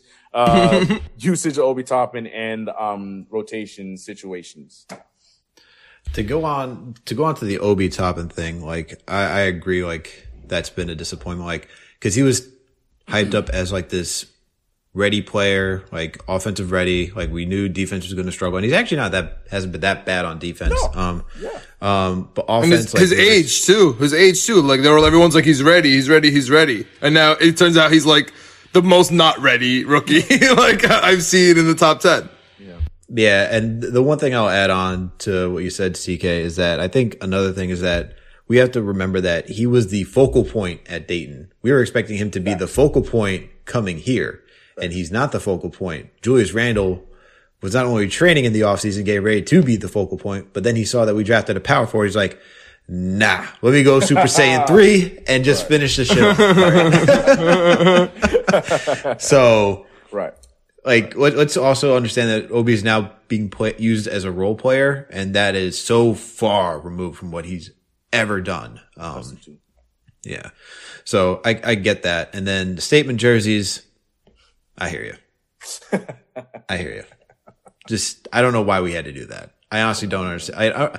I get that we are trying to, like, I get that they want to put brands on the jersey, but why with a company that you already have a brand with? Like, it's part of Nike. It's like, you already got the Nike logo. You get it. Yeah. Why are we now adding the Jordan? Like, what does he need? He doesn't need any more money. He legit does not need. He has a whole team. Like, let them show off the Jordan logo on their stupid jerseys. Like, that is weird. That is weird, huh? That an owner of a team has his logo on other teams. Like when you think about it like that, jersey, bro. And like this man has so much money. Like I think he's still trying to sell that home in Chicago. That thing is like valued at like $32 million. It's like, yo, we can't sell this. Like, yo, bro, like no one's buying a home with like a basketball court on the wing of your estate. Yeah. Okay, let's chill. But nice. I agree with those. I totally agree with those. John, you got anything to add? No. I think Obi is my biggest like one as well, because as Alex has pointed me as being disrespectful. By the way, I say it. No one deserves or no one needs an off season more than Obi Toppin, man. I like that. That is the statement of the season. He looks like a raw Amari Stoudemire to me. Like he's like, that's all he is. And we, as long as we can accept that and we can fit him into that role, I think it's going to be fine. If we're trying to make him Kevin Garnett, let's just stop right now. He's just not that guy. So I agree. He has been a little bit disappointing, but honestly, if Julius Randle wasn't being Julius Randle, like Alex pointed out, Obi would have like a higher usage rate. He'd be getting the ball more. He'd be having like more, time to make mistakes. So I'm okay with it. But yeah, he's been a little tough. And to be honest with you, like when, if you come into the job with somebody and like they're outperforming you and you came in at the same time, like IQ absolutely murdering it. It doesn't help Obi's situation, Oh my God. Jesus. That's actually a very good point. That's like if a really good point. If it was flipped, like if Obi was selected where IQ was and IQ was selected where Obi was, like this conversation would be completely different. It would be like, oh wow, IQ is delivering like he's supposed to, and Obi, we knew he was going to be a project, and it's okay. We'll see him next year. You know what I mean? Right. My God, watch out with the words around a project around here. It's not what he wants to hear. I know. But John, let's hear your three now for disappointments, letdowns. All right, well, I'm gonna go with I'm gonna help out our boy CK right here with my number one, and he's really been my number one issue all year and my number one question mark going into the season, and that's Kevin Knox. Pain. Kevin Knox. For all of you that don't see, he is in pain. Pain. And speaking of pain, the only thing we acknowledge is Kenny Payne, and he was the guy that was supposed to take this whole thing like to the different stratosphere. And I'm gonna maybe Kevin Knox personally won't agree, but he had a shot in the beginning of the year. He had a spot in the rotation. He was getting his minutes, and in Tibbs we trust. And if we're gonna talk about how we trust Tibbs and the front office and all that and the assistant coaches and Mike Woodson, then we have to also trust that Kevin Knox just isn't cutting it on this team. I don't want to. I know. I'm sorry. Jesus Christ! Don't stop killing the guests, man. I know.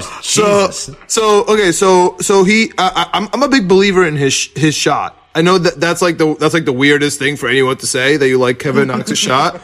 But I honestly do. I love his rainbow shot and I think he can he can get hot. I really do think he can get hot. And if he was on a team like the Lakers, and he was getting minutes, like 12, 15 minutes a game, I think he could legit hit 3 threes and be good to go. Like go 3 for 5 and like change the whole, the whole trajectory of that game.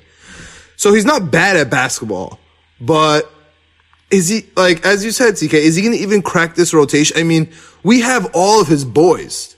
We have all the people from Kentucky. We have, we are the team that drafted him. We didn't want to trade him for what was it, the rumors were for Jaylen Brown a couple years ago before the extension. We're like, no, you can't touch Kevin Knox.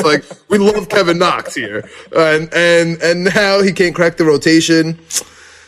The one thing that Alex and I kind of agreed on, and CK, I want to know what you think about this. In the beginning of the season, we said that the Knicks are going to take care of Kevin Knox. Whether that means like get the best out of him here, or they're gonna trade him to the best situation. Because they're the guys that recruited him out of high school. You know what I mean? And we have him here. So I think that they're gonna do what's best for him. And at this point, don't you think what's best for him is to go to a different team that's gonna actually put him in the rotation? Because Tibbs is not gonna play him. Jesus, man, you just killed CK. I don't even know what. First of all, you got others, but I'll let CK respond to Kevin Knox. Quick. I'm just dramatic effect, but no, yeah, that's definitely the best case scenario, and it's crazy because this is the same kind of answer I had for Frank because I just felt like poor Frank was just going through it every single year, proves himself, get hurt, or proves himself and still gets benched. But Kevin Knox is an instance where he's given opportunity, and I completely agree with your initial statement where Kevin Knox, like I feel like he had the opportunity to seal his spot in this rotation at the beginning of the season. He was playing solid basketball. Like we were seeing him do all the little stuff, is chasing out rebounds, throwing the ball deep to RJ Barrett in transition. Like he was doing all kinds of little things that were like we keep talking about. Like if Kevin Knox can do the little things, he'd be better, and as well as defense. But then he still has those lapses in random games where he just, like, who is this guy? Like this, here he goes again. There goes blockhead Kevin Knox. So, yeah. No. I'm sorry. I love the guy, but I'm Kiro. But yeah, I do. It's so hard to answer this question. I do think that the best case scenario probably would be a similar situation of just, shipping them to a place where it, like you mentioned, like a Lakers. And I was even thinking like a Warriors where he can go somewhere where he can be a stretch. Probably play stretch four for that team and just be a shooter. Just go out there and just be the offensive guy in about 12 minutes of play and then, go sit down. Cause I think that might be the best case scenario for him because one thing he's done is he shot the ball solid. He brought that up. I think he might be a little under 40% from three at this point of the season. But if you're asking me to admit here on your guys' show that CK is saying that he thinks that Kevin Knox needs to be traded away for his happiness, I'm not going to give you that answer. I'm not going to give you that answer cleanly, but I would say that I don't disagree. That's all I will say. So if that is answering it, then fair enough. That's fair what enough. I'll give you. The day we get a soundboard on here, it's going to be like some witness protection. You tell it. It's like, answer the question right now. Oh man, I know. I can't answer that. That's the same thing as like if someone asks like somebody in the Frank Hive, like, "Yo, man, wouldn't it be nice if Frank just went to another team and played some minutes and actually got some development?" Like, I can't do it yet, man. But you're probably right. You're probably right. So I will not disagree. I'm not happy about it. Like I'm not happy. Like, that makes me feel a little bit better. Yeah, I'm not happy. I wish Kevin Knox was our starting. Our starting wing. I really do. And that kind of transitions me to, I'm going to say number 2 and 3 are kind of the same for me. They're in like similar situations for disappointment. So that's going to be Reggie Bullock and that's probably, which is one of Alex guys and, Austin and Austin Rivers. That's actually that's a really good one. Like both of them together, I know that so their contracts are just so beautiful, right? They have like the non-guaranteed contracts. They've both proven that they can play basketball in the NBA, and they're like the niche positions of the modern game, right? Like you have Bullock, the guy who's going to be our 3-and-D wing. We got Rivers, who's going to be the on-ball / off-ball guy who could work his way without the ball. Like it all sounds perfect on paper. And they've had flashes, right? Like Austin Rivers single-handedly won us one game at least, so that's nice. And then we're one game above 500, so like we can't, thank you. So it hasn't been too terrible. And then we have Bullock, who Alex, no player infuriates Alex more on the Knicks, in my opinion, than Reggie Bullock, just because of his inconsistencies. And Fact. Yeah, and that's a disappointment.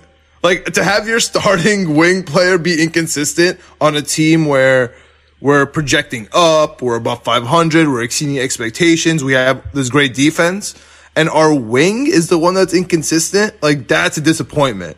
You know what I mean? And so, I think they're gonna stay. Not Rivers, but at least I think Bullock is gonna stay, and I think he could improve. But if you ask me first, have disappointments, I'm gonna give it up to those two. Man, John, Reggie Bullock is first of all so lucky that you took that one because I saved him. I know. I saved that guy. He's about to go. I don't even hate Reggie. I have nothing against Reggie. Like I have things against his fourth quarter mishaps, and that's one of my biggest issues. The other one is just he's supposed to be 3 and D, and we're only getting D. Like the 3 just comes whenever like the fucking blue moon is out once in a while, and I can't stand it. I just cannot do that. It's just we have limited shooting, and then I think that's just really what it is. It's like when we look at Elfrid Payton, right? It's like we look at Elf because we need more shooting to help Randall and RJ, and for the most part, Elf does is just drive. And it's like, okay, so then we have 4 guys that love to live in the paint and 1 guy who likes to live on the arc. And so that then just puts a big like spotlight on Reggie Bullock to be this knockdown shooter. And then when I don't see that, and I'm just like, we could do so much better, especially when you see guys like Alec Burks, who's also inconsistent, but at least he's a little bit more crafty, or Kevin Knox. I'm just like, or throw Frank in there, just like someone else. Just let me see something. If he doesn't have it tonight, can I at least get the next best thing? And to me, that would be Frank, because Frank also gives you that defense, is doing exactly 3 and D at this point, and helps you move the ball. I'm like, can we at least throw that guy out there? Like, just entertain me for 1 second. And he played some wing minutes. Frank played some wing minutes in the last few games, and he did a good job with it. And that's all I'm asking for. So it's not really Reggie, but it is also Reggie. I mean, who would have thought that Frank would be a significantly, percentage-wise at least, better 3-point shooter than Reggie Bullock? Like, that makes no sense to anyone. Man.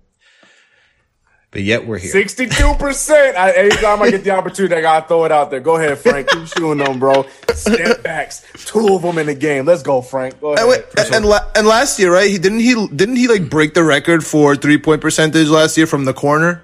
And like it was kind of size. It was a small sample size from the corner, but he did shoot 51% from the corner, 52%. Yeah. Frank, I mean, so at least like, I know he just keeps giving like small sample sizes here and there, and we're expanding it because we love him so much. But Frank could drop like a 30 burger. It's like, we could get this thing from this man every single night. If Frank has a 30 burger, God help NBA Twitter. New York is not right. God help them, bro. God help them. Yo, he had I remember when he got the 20 and when he got the 20 points against Washington last season. Yeah. You thought it was like a holiday. Yeah, that's our starting point guard. It's time to start Frank. Oh my god! Then he got hurt. Oh my god! It was too much. But I like all those, John. I like all those, especially I hate like crapping on Austin Rivers, but that's definitely like, cause he came in with so much like bravado and just really like was talking that New York game, just like really hyping us all up. And honestly, like we're still hyped because it's true. Like everything they said is like very factual. They're working hard. The beauty's coming from the work. They're above 500. We're seeing all that transpire. Unfortunately, his game, besides, playing Utah and having some good games against Cleveland and so forth, it's really gone, it went downhill just because his game is so predicated on being an off-ball, like, combo guard, like, with some facilitating, and he doesn't really facilitate that well. You can't have him and Quickly is what we saw doing that, because initially we saw Quickly just moving the ball around, but we need Quickly's lethal 3-point shooting, which is, even though it's inconsistent, it's more consistent than what we get from Austin Rivers at this point. So, yeah, I can't believe he can't even get on the court in garbage time. Like Theo Pinson's even grabbing those minutes. All right, he can't even get on the court. Insane. It's Kevin Knox, Frank Ntilikina, all these other guys, even Theo Pinson. If Iggy was up here and Iggy got over Austin Rivers, that's when you really know. Yeah. That's the nail in the coffin. That's really the nail in the coffin. Just like, all right. And I think there was like some talks about Doc being upset that his son's not getting any burn. So, and Tibbs and boy, Doc. Hey, the trade deadline's not here yet, Doc. Yeah. Mind your business. Zubac. I got this guy named Zubac. I've been thinking about him a lot. Zubac.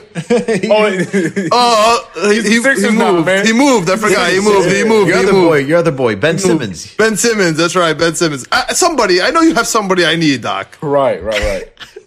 Yo, Seth Curry. Give me Seth. Yeah, Seth. That's what I'm saying. Give me Seth Curry. Yo, give me Seth Curry. They can take Reggie Bullock. Facts. Call it a day. And Austin. Right. You could have Austin. Take your son. Right. That's a fact. But all right. For my three, to wrap this up, and then we can go into the slate. I think that for me, one that's disappointing, I'm going to touch on what CK brought up, is actually transition. Transition offense has just been non-existent. Again, last season, NBA stats through Synergy couldn't even give us any statistics because we didn't even meet the threshold of 10 transition points. 10. That's all we needed was 10. We missed 10.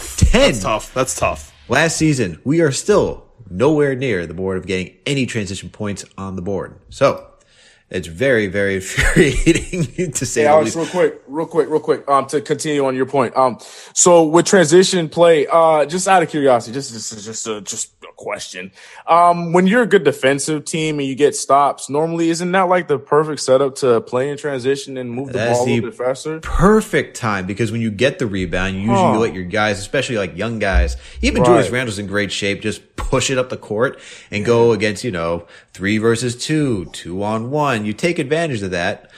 Although, to be kind of fair, if I'm going to have to be kind of fair, we make some damn boneheaded decisions in transition.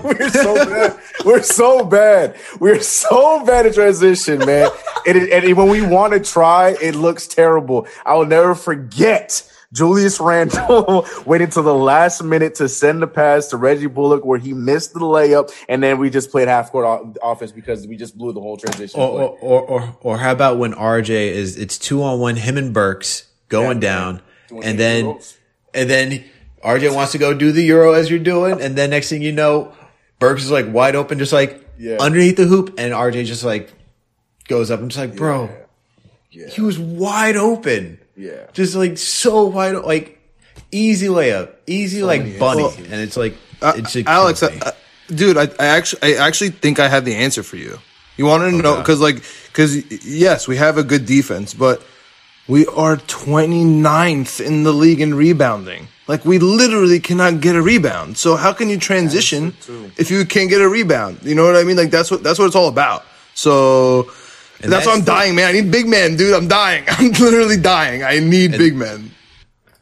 And that's the thing, too. That was the one thing I did not expect for us to go down in, because usually a Tom Thibodeau-led team is like top 10 rebounding. That comes with the defense.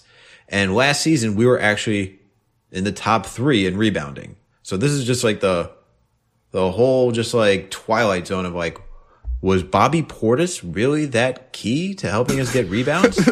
These are questions that I have to ask myself late at night. I'm like you know that dude, meme? Like we're 0.3 rebounds away from being the worst rebounding team in the NBA. It drives me nuts.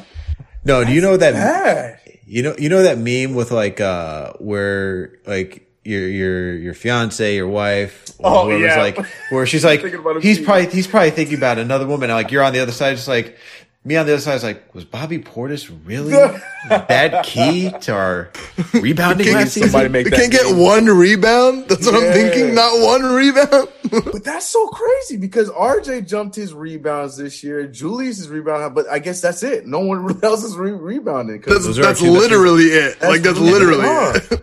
And Mitch is actually a better offensive rebounder than a defensive rebounder. Yes. So yeah, for sure. It's only two guys that we really got working the board. So that is key to transition play too. So yeah, John, checkmate. There you go. Man, it's just rough. It's rough out in these streets. But that's number one. Mm-hmm. It's all good. That's number one. So thanks, John, for I guess adding rebounding to being now another 2. Like, that's just, we can even elaborate on that. No, I'm just playing. But no, definitely transition's been a struggle. I'd have to say another disappointment is just honestly the rotation. Like, I think you brought this up, CK, just the rotations. And my thing with the rotations is just like, why aren't we like, I'm preemptively going at this right now because I feel like it's just going to come back, and we're going to have to talk about this later into the season. And I feel like Elfrid Payton's going to start again, where we saw D Rose work, and it's going to be D Rose with Quickley back on the bench, and Frank, who's been working, is going to go back to the bench, and just be solidified there. I'm just going to scream my head off. And so really what I'm just coming down to is like, why are we doing this to ourselves with Elfrid Payton? I have nothing, I keep coming back to saying the same thing. It's like putting a square peg into a round hole of like, I have nothing against Payton. Yeah. It's like, I have nothing against Bullock. It's just guys who are just out of where they should be. If you put Payton on the Clippers and just give him all that spacing, I will gladly take that all day long, but we do not have that here. We don't have it. We don't have it. So it's not against Payton. It's just really like, it's so mind boggling that it's not the fact that we need to create, it's not that we need 3-point shooters to create space for RJ or Julius. It's that we need Julius and RJ to create space for Elfrid Payton. And those are the best 3-point shooters in that lineup. Like, that's where we're at this point, where Julius is shooting 41%, and RJ, I think he's up to 36% right now on the season average. So he's around league average. 35. Okay, so 35. He's around league average. So just give him like another 0.7, and it's like legit league average. And it's like, why? Like the guy who takes 2 3-pointers a game, like averages 2 3-pointers a game in Elfrid Payton. We're trying to space it for him. Yeah, you're right. But so let me just piggyback off that and ask both of you guys. Do you see a trend? Do you see it? Go ahead. Before we do that, I do have to tell CK that we do have a member of the Elfrid Payton fan club here with us today, John Malika. Oh, are you? Well, just pre Knicks. First of all, I loved him in Orlando. I literally loved him. And then I know he's Scott Perry's boy, so I always knew he was coming. So specifically, my brother, he's a huge Knicks fan. He actually lives in LA now. He gets at me whenever Elfrid Payton has a bad game, and it's basically my fault. And if Elfrid Payton does well, it's complete silence, like nothing ever happened, nothing like that. But I agree with you, Alex. My question to you, CK, give me your thoughts on Elfrid, but also want to know from both of you, do you guys see an upgrade at point guard before the deadline? Because obviously, something is missing here. You know what I mean? It's Alex's, one of his biggest disappointments of the season. What are we doing here? Don't do this to me. Don't do it. Don't do it. I was trying to go. I'm not gonna try. I'm not gonna try to. Lonzo Ball. You said it, not me. I would love. I mean, if you're telling me if we're getting Lonzo Ball, I'd be happy to. I love Lonzo. I've been praying for this, and not because there's no other point guard. If Damian Lillard was available, and people think that Lonzo Ball is the point guard that I want because over all point guards. No, I just feel like we had a legitimate shot to take him. He was upset. He was not being used properly with the Pelicans, and it was just the perfect time for us to go out there and be aggressive and take him.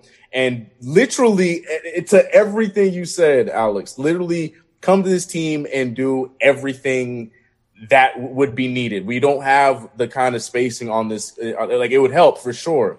But he's one of those guys that's really good in the pick and roll game. Hell, ask Julius Randle. And Julius Randle's last year with the Lakers, Lonzo and Julius played really well in the pick and roll together, which bumped up his stats right before Lonzo's key injury. And his season was over on the Lakers team.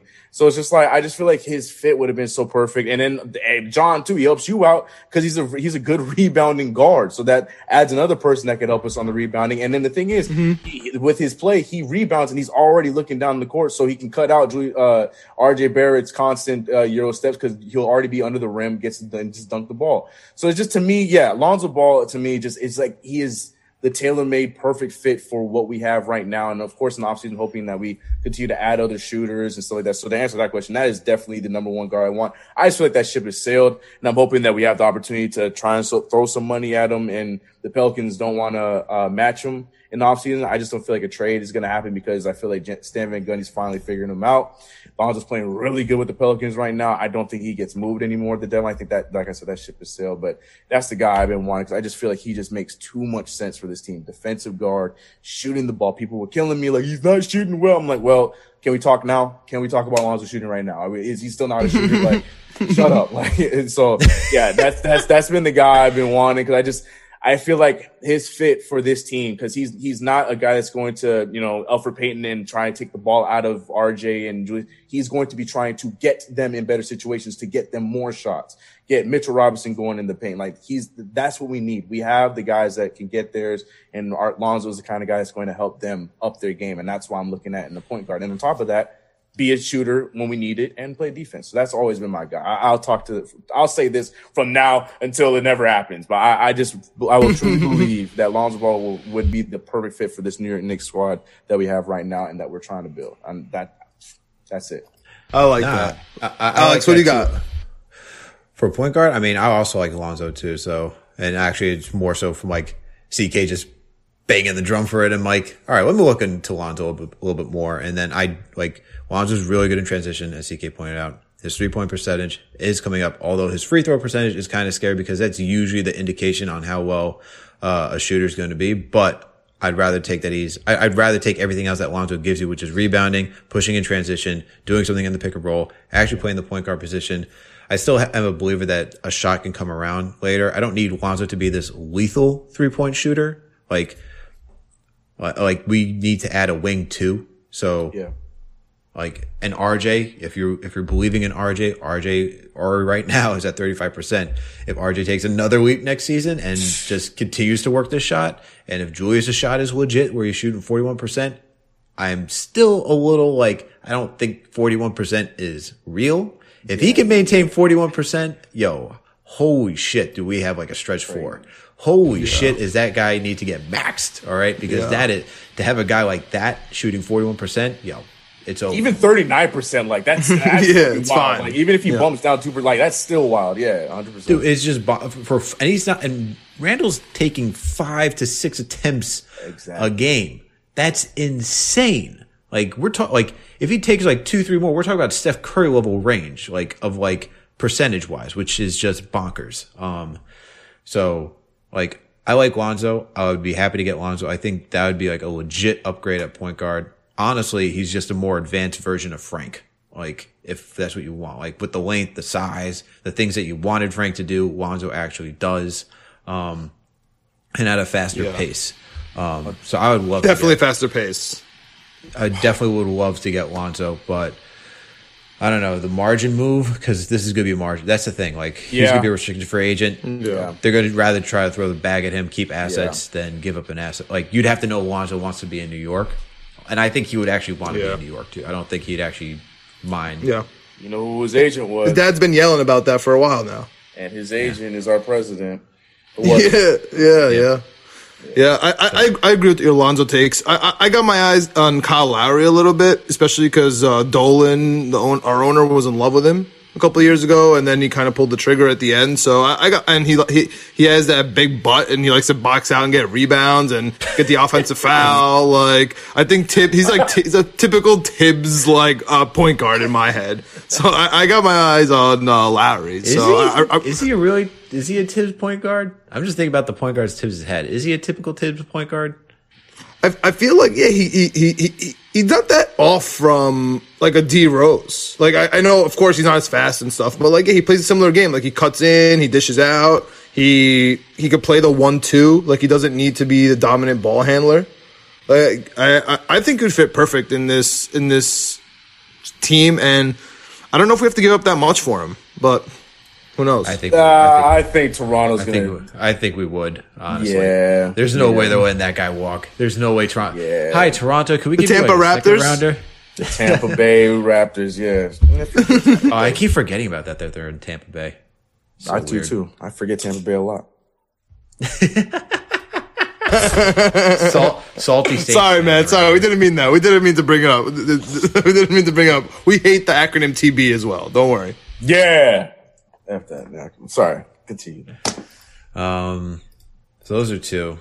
third one, this is a tough one. So for like my third one, I don't really, it's hard to think of like what else because you guys really point, like I could discuss like Obi Toppin. I could discuss like, even though I had Kevin Knox as like a positive for like the small samples that I saw, it's rough that he's still not on the court. Yeah. Bullock was already mentioned. I already mentioned Peyton. Talked about transition. I guess like just if we just want to get to like offensively, just like spacing wise, like if I just want to bring it up like that, like just shooting. I just want more consistent shooting. Like that's the issue that we have. Just Burks is so on and off, Quickly so on and off, Bullock is so on and off. Mm-hmm. Like the fact that the small sample size that's the most consistent thing is Frank Ntilikina is just comical of just like this whole Knicks like fandom, especially within the last few years. But like just shooting wise, creating floor spacing, like I just want a lot more consistency in that area because we got a tough slate coming up. Like the second half, we got the 5th toughest strength of schedule. It's not going to be pretty, you know, so we're going to need to be on our A game, like shooting wise to keep up with teams like Philadelphia, Milwaukee. You got the Clippers and the Lakers coming up. Like teams like that, like you can't be asleep at the wheel and making brick houses like on a daily basis. So that'll be my third one. So yeah, overall though, like I think the Knicks are just, they've just been a happy team. Like no matter how the season ends to me, there's a lot of positive that came from it. Like we're already at 19 wins.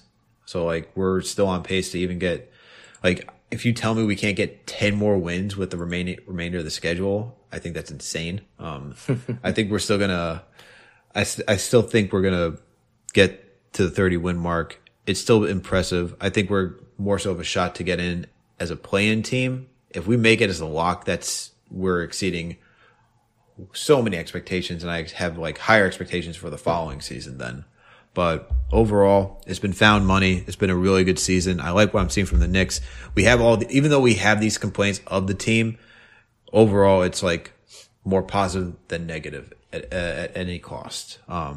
We can nitpick rotations, certain players, but it's only because we want to see perfection from our team. That has been just like, you know, in the dumps. And like at this point, we're so much closer to what we were actually like hoping for. That it's like, oh, we just need shooters, and this like shooters pushing out in transition, consistent play, and like we're starting to have something there. Like a lot of other things have been filled. So overall, I think it's good. Do you guys have anything else to wrap it up before we move on to the slate and then do some et cetera? I added I was just glad you mentioned transition because if I could have a fourth one, that would have been my fourth one. It's just something I really would love to see this team do because I feel like and in the little sample size we saw, as you mentioned, with Derrick Rose starting, Quick on the bench, Frank, I like Frank and Quick together too. That's another conversation in itself. We've seen that we can do it. You know, Derrick Rose, every time he got the ball, he was moving the ball quickly and we were running with him. So it's just one of those things where I feel like we could be, that's just another level to this team that we aren't really playing around with enough that I feel like could make us even more deadly. If we can add speed to our game, who's to say that we could be a better scoring team? Because we know we're not a shooting team like that. So we play quicker, we get more shots around the rim or get better mid-range shots. I think that'd be something that we should be taking more advantage of. So yeah, I'm just really glad you touched on that because that's something that I've been calling for all year. And yeah, I think that could really step up our game if we play a little bit faster. But again, we got to play with what we got. Absolutely. John, anything else? Yeah. No, I agree. And like one of the things I really agree with you on is that we look more like the Jeff Van Gundy Knicks than we do the David Fisdale Knicks, and it's only been half a year, and so like that, it's just super impressive. Absolutely. All right, guys, so let's spend a lot of time on that. I know John and I are getting tired. It's 1:00 on this side of golly, yeah. So we're gonna try to move through the slate, get through the et cetera, and get this thing going. We're doing this for the listeners out there. We love you guys and we love this team. And we're also happy. We're having fun talking to CK. Awesome guest. Yeah, I'm having a great time. Yeah, you guys are amazing. This is dope.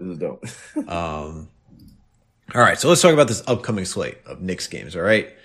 We got 3 games after the break starting this Thursday, 8 p.m. We got Knicks at Bucks, this Thursday. Saturday, we got the Knicks at the Thunder.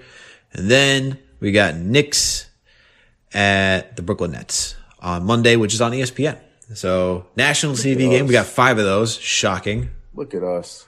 Look at us. We're making moves, man. Making moves. Don't love starting with a road trip, though. Don't love it. Not the best way, but Nope.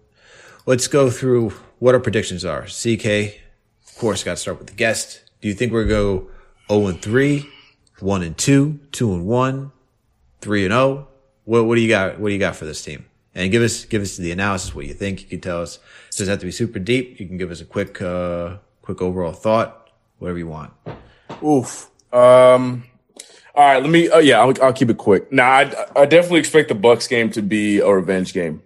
Embarrass the Bucks. Beginning of the season, everybody had something to say, and people are still having a lot of things to say about the Bucks, tracking their losses. Just people are just on the Bucks' tail all season long, and to be expected because people are starting to see through their whole having great regular seasons and not doing anything in the postseason. So now people are keeping a closer eye on them. So after the way we played them the first game, they're going to make sure that they try and embarrass us, especially since it's going to be a home game for them. So I think that's going to be a tough one, but I don't know if I'm taking that one out of the cards. But just for the sake of the conversation, I'll be the negative one of the panel. I'll let you guys take the optimism, maybe. But I think just looking at it, I think it's going to be a 1-2 start. I'm hoping I'm wrong. I want to set myself at a low point so they can prove me wrong. They've done that all season long, and I'm loving the Knicks for doing it. But yeah, I really think, and even the Thunder game, I don't think that that's even going to be a walk in the park either. But I do think that that's one that, we would probably turn around and hopefully win, knowing the schedule we have, and hopefully we can go and play better in Oklahoma City. God, it's so tough. Even saying that.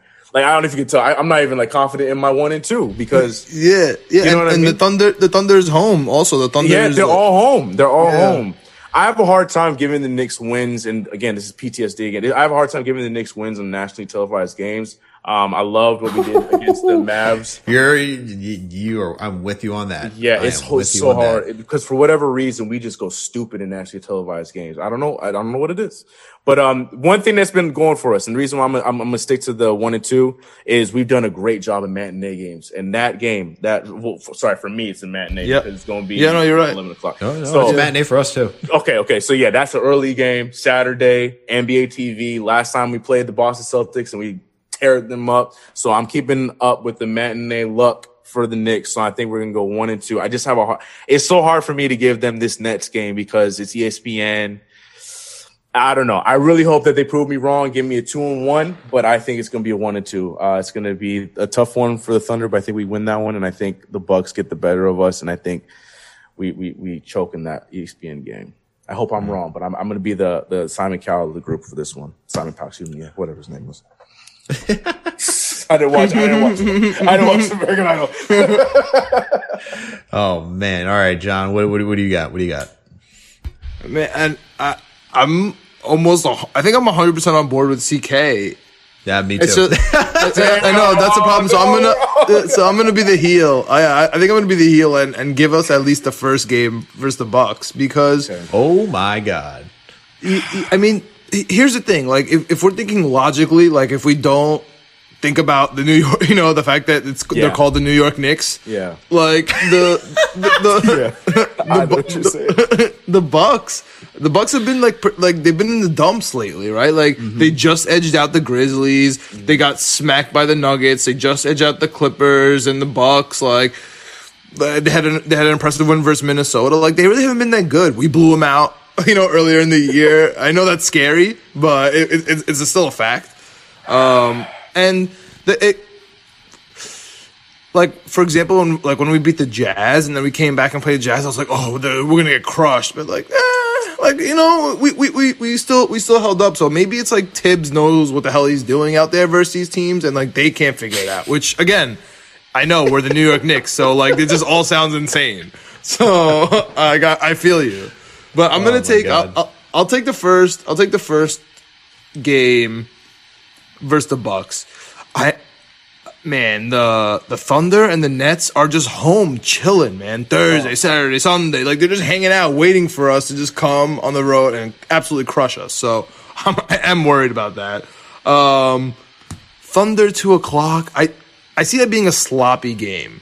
I feel like that's gonna be an under. Like, take the under if you're betting on that game. There's gonna be a lot of misses. I'm gonna take the Knicks. Like, I'll take us 2-1 and losing to the Nets. But I think I'm gonna be in Brooklyn, man. I think I'm gonna go to that Monday game in Brooklyn. Yes. I think I'm gonna be one of the 200 people there screaming my head off. Be careful. There's only 200 people allowed in there. Yeah, it's crazy. But I think I'm going. The entire Nets fan base is allowed there? Jesus. No, yeah, I think it exceeds. I think the 200 people exceeds. I think they only at 150, and then the 50 is for the visitors. But yeah, like I can't give us the Nets win, but I'm gonna tell you guys something. When you bring in a player like Blake Griffin, it does sound fantastic. It sounds like all roses, and DJ and Blake are back, and their starting five sounds insane, right? And we might like see them when they're just finally like starting to come together or whatever, but it might take some time. Like, KD hasn't played with them in a while either. And now you're adding KD, you're adding Blake Griffin. Like, I don't know. I feel like we might actually catch them at a good time. You know what I mean? So I'm going to take the loss. Right? I'm going to take the 2-1, win the first two and lose versus the Nets, like, on the record. But I'm telling you guys, the Nets could come out shaky. Just because they're adding so many pieces, they have a new coach. Like, it's not like they have Tibbs back there. They got Steve Nash and Amari Stoudemire. Like, you know what I mean? Like, we have to be a little realistic here. Hey! Don't forget Mike D'Antoni. All right, he's on that staff too. Mike D'Antoni. Oh my goodness! Like, come on, you know, like they're just all hanging out in Brooklyn. So they're gonna eventually figure it out, and they're going to be really good in the playoffs. But I just think it's gonna take them some time, and we might fall in like a good position, you know what I mean, to just like hang around. So I'll give us a 2-1, Bucks and Thunder, lose to the Nets because it's the last game, also of our road trip. So I'll go with that. Okay. I'm on it with CK. I feel like it's going to be a 1-2. I think we're going to get. I don't see the Knicks beating the Bucks a second time. I know the Bucks are not doing well, but it's so hard because they're still a good team, and beating a good team a second time. One, that would say a lot about the Knicks if we beat the Bucks again, but I feel like they have this like X'd on the calendar, like, yo, when we see this team, remember what they did to us? Yeah, we can't have that happen again. So I feel like they're going to come out with their A game after a break and try to figure it out. I can see that being close, but I still think the Bucks edge that one. The Thunder, I think that one we definitely should win. I think that the Thunder are not that good of a team that we shouldn't. And the first time we played them, like, we were still down players. So, and we're different. We got, hopefully D Rose is back because that makes us a different team than when we played them. And then the Nets, that's a tough one, man. We lost to them without, they had nobody. Hard, man. They had nobody and they still whooped us. So it's just hard for me to get behind that one. And even if they're still trying to figure it out, although I will say if Julius Randle and Blake are playing each other, I will take a prop bet and, Randle is whooping Blake on it at every point that night. Easy money. Take the shirt. Take Blake's shirt. He'll be at the Comedy Cellar later on, talking about that game. Classic. Yo, if I catch Blake Griffin at like a stand-up at like the Cellar or something, I will absolutely lose my mind. Look, man, it's gonna happen. It's gonna happen, man. He's itching to get into those New York clubs. I'm guaranteed, man. Seriously, man, I would not be surprised if you find him out there. But so John's the bold one with 2-1. He's got the Knicks beating the Bucks and the Thunder and losing to the Nets. CK and I are on the same page, going 1-2, losing to the Bucks and Nets and beating the Thunder. And we'll see what happens. But right now, that's the end of the Knicks portion of this podcast. We're going to take a quick break, and then we're going to wrap it up for etc. All right, guys, and we're back from the break with our guest CK2K. Yeah. And we're going to talk about the NBA All-Star weekend, game, day, whatever. Hours, minutes. Dude, it feels like, first of all, shout out to my editor at Hoops Habit, Duncan Smith. He tweeted out saying this feels like it's like when you get that reservation at like it's like at a venue, like, sure, you can have this for like 5 hours. And it's like, oh shit, we only got 5 hours to do this. And like you try to put everything together. And honestly, it's really sad that they actually got a lot done within this time period. Like, granted, we didn't have the Rising Stars Challenge and whatnot. The dunk competition could be a little bit better. I was so sad the finals was like one dunk. But they actually pretty much pulled everything off like in a day, which also then has me questioning, why the hell are we expanding this goddamn thing for so long? But I also enjoy it too, so I don't really care. It's just something that just comes to mind. But guys, let's talk about the All-Star game, the dunk competition that Obi was robbed. Now we can just be pissed. Skills competition, we had Sabonis winning. Okay. I mean, it was a good one. I mean, first of all, it was versus Vooch, which hyped me up. I love Vooch. Big men going at it. That's what we want to see for the skills competition. Always. And then 3-pointer, gotta give it to the god himself, Steph Curry. Dude. Cooking him. Such a good contest. Just because you brought it up, fun. man, I had Conley, dude, so that last three, like, it hurt my soul. I was like, like crushed by Curry. See, I even tweeted it. Like, I was really gonna sit there and try to be like, you know what? Yeah, we're going with let's go Jaylen Brown this year. But I'm like, nah, man. Steph Curry about to come in here and just tear everybody up. He got his peers in here, his family's in the building. So I had to go Steph Curry. It was hard for me to go against him this year. And then you see Jaylen Brown get fouled by the the rack. The rack almost took him out. Oh, my God. Shout out Jaylen Brown with the T-Max, though. I saw you. Yo, seriously. Yeah. But that was bad, bro. Yikes. Yeah. That 3-point competition for Jaylen Brown, Just stick to in-game, bro. Stick to in-game. Play defense. Just play defense, bro. Right. Nah, he's like, you ever play pickup with those guys who, like, they can't shoot, but once the defender's in their face, they start hitting everything? J.R. Smith? Mm-hmm.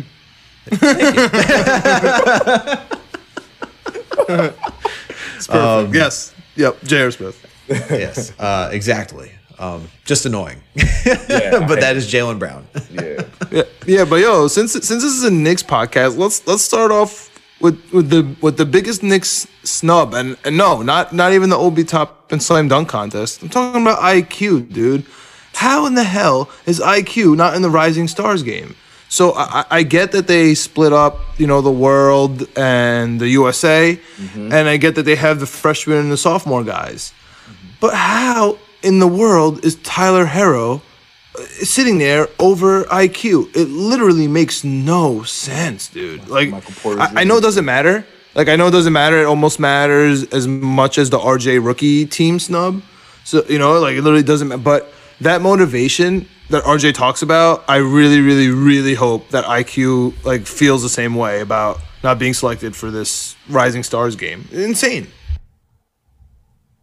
It's insane. It's clearly a snub. I don't they just do this all the time. But the thing is that CK, first of all, I gotta give you a shout out because your video was hilarious that you did for that. Yeah. I gotta give you a shout out for this because you used the Metal Gear Solid. Yes, exactly. Like the sound effects so well every time. Every time you play it, I'm just expecting. I'm actually waiting for the day that you have a box and you just go into the box or go in the box. I almost did for a bit, but I couldn't do it. I was like, I don't have a box big enough. That's so funny that you mentioned that, but I wasn't a big enough box. Yeah. That's so funny. Man. So yeah, so first of all, if you haven't seen that, you gotta go to CK's channel and check that out because that is great. That is gold. But no, honestly, they just gotta get rid of the freaking World and USA. Thank you. I was waiting for someone to say it. Rookie, stupid. Sophomore. Go back to it. I'll even be okay if they did because they did the few years like Shaq versus Chuck. If you want to do that, fine, but just keep the pool as rookies and sophomores and then let them draft amongst themselves. That's fine. I don't mind that. But just go back to the good old fashioned rookie sophomore game, especially now too. And here's my pitch to you, NBA. We talked about the Jordan Brand jerseys. We got so many jerseys in the NBA. Every team got, 4 or 5 jerseys if you want to include like classic jerseys and stuff like that. So then just go back to the old school ways of just do rookie, sophomore, and then you can have the rookie team wear the statements, and you can have the sophomore team wear the city dishes. So now you're selling jerseys. Now you're keeping it simple where you just get the best of the best rookies. I don't care if they are of the world or if they're of the U.S., the world just goes back to whole, and you're making yourself some money. And then we don't have moments like this where I'm seeing, and no disrespect, but I'm seeing Michael Mulder make the world team exactly about 4.5 a game. This is my thing. Like, and that's exactly it. Like, we look at like IQ not making the Rising Stars for the U.S.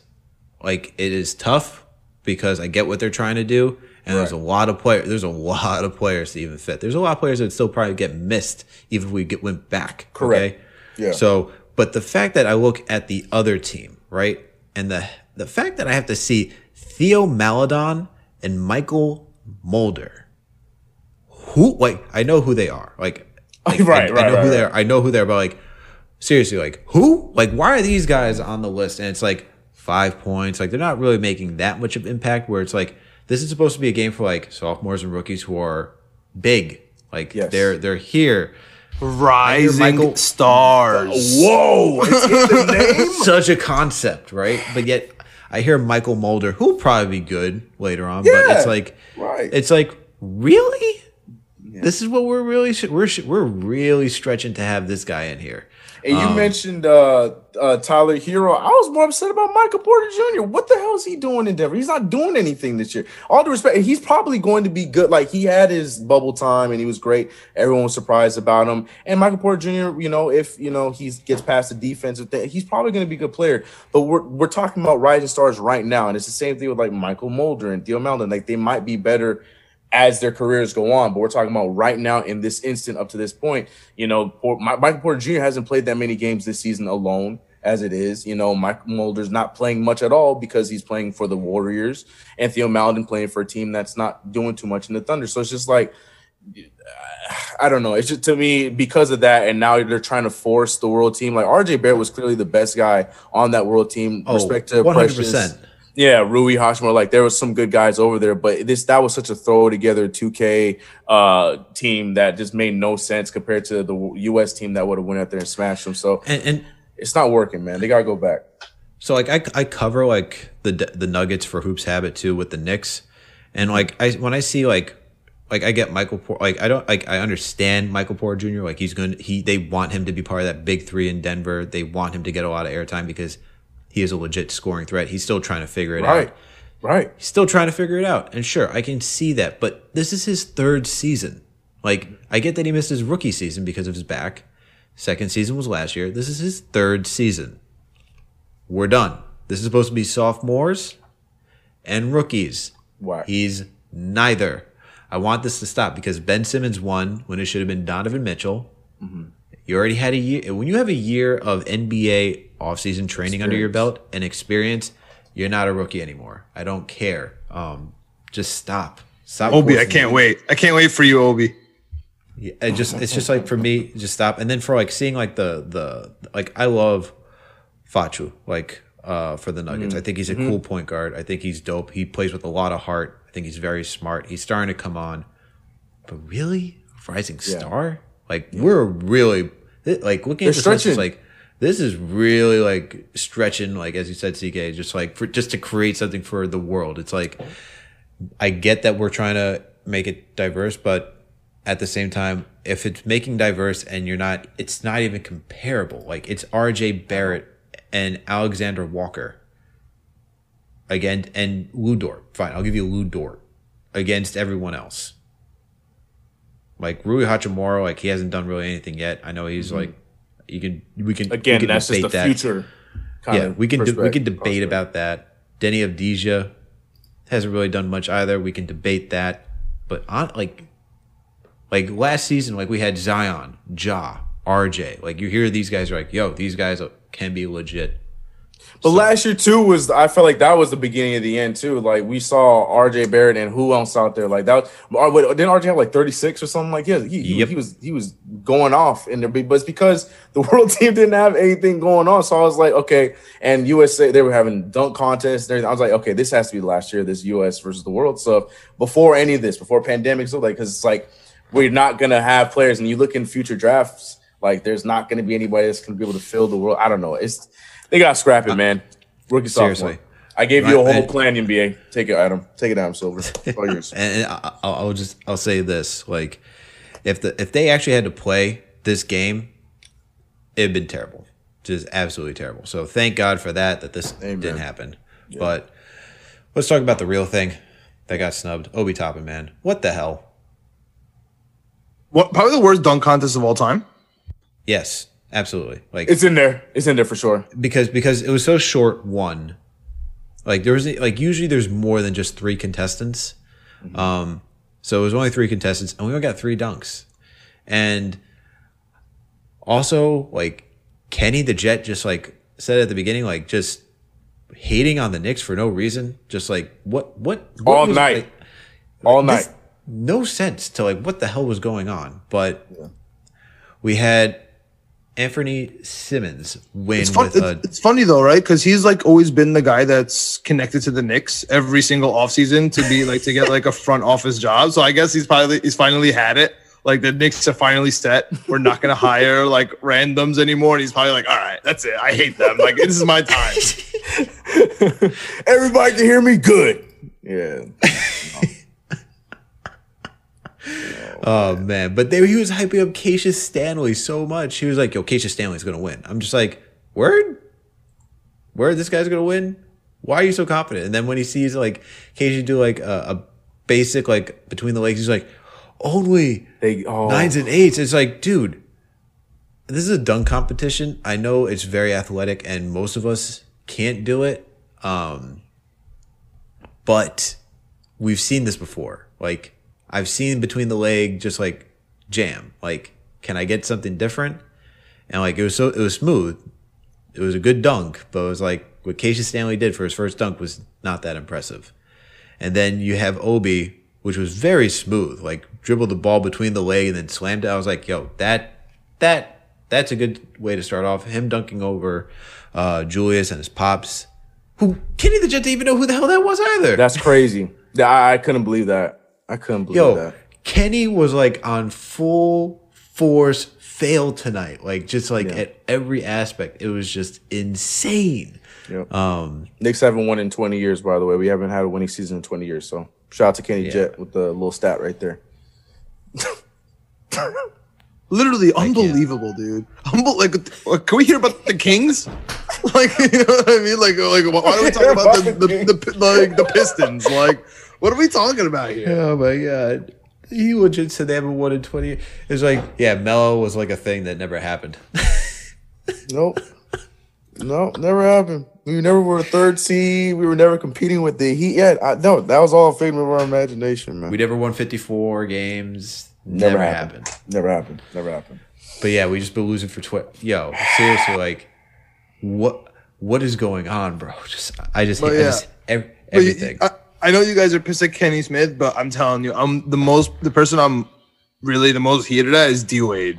He literally ruined the final round of the slam dunk contest last year because he messed up the 9 and the 10 and this and that. So now we don't even have scores, and he just choose the person, and then it only ended up being one dunk. Think of that for the final round. So you're saying that that's all because of D Wade's mess up.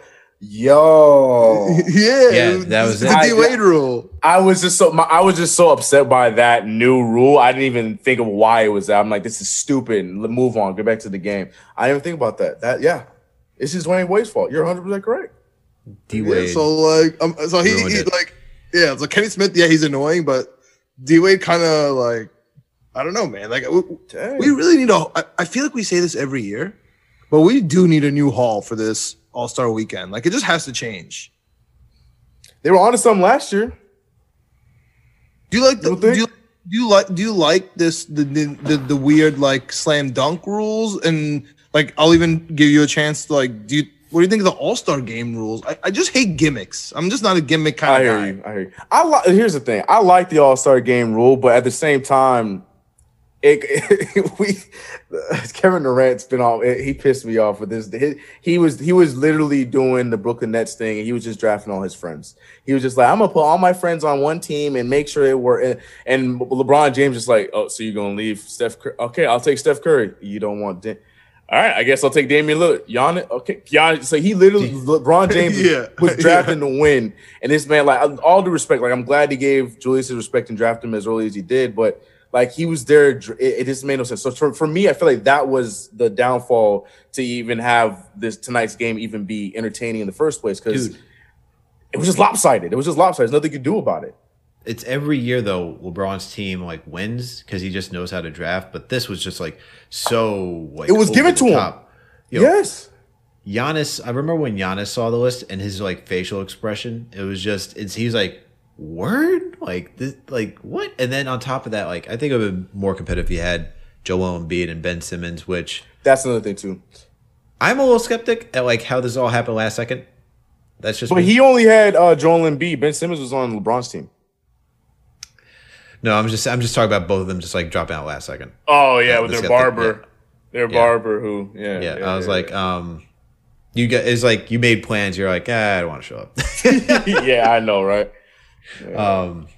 Kind of like the D-Book thing. He's like, D-Book's like, oh really? You're not going to choose me at first? Oh yeah, sounds good. And then he got drafted, and then said, I'm out. Yeah, right. Yeah, my knees hurt, bro. My bad. Right. See you later. Hey, see you Mike next Conley week. got it. At least Mike Conley got it. So the All-Star Weekend is such a joke. This was just like last season was good with the Elam ending, and now it's just like last season worked with the Elam ending, and now it's just kind of like you failed. But I'm blaming Kevin Durant.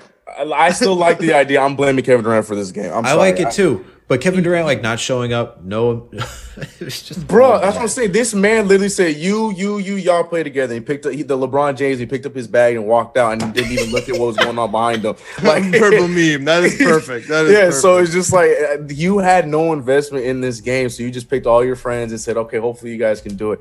And I blame Kevin Durant for this game. I personally like the idea. I'm cool with the draft. I'm cool with the new limit. I think it's cool. I think and. The idea of winning the quarters and the charity, I like it. I have no problem with it. But at the same time, you're seeing the IQ of some of these dudes. Like, it just irritates the hell out of me. It's LeBron James is like you're just, I don't know. It just really irritates me. Yeah, I agree. That now that you mentioned it, it is kind of weird that KD wasn't even like on the sideline hanging out. No, he wasn't there at all. Yeah, he was home playing Warzone. He's on anything vacation, besides bro. watching tonight's game. I guarantee it. He was on Clubhouse. He's in Tibbs and Caicos, maybe. Oh no, man. Oh man.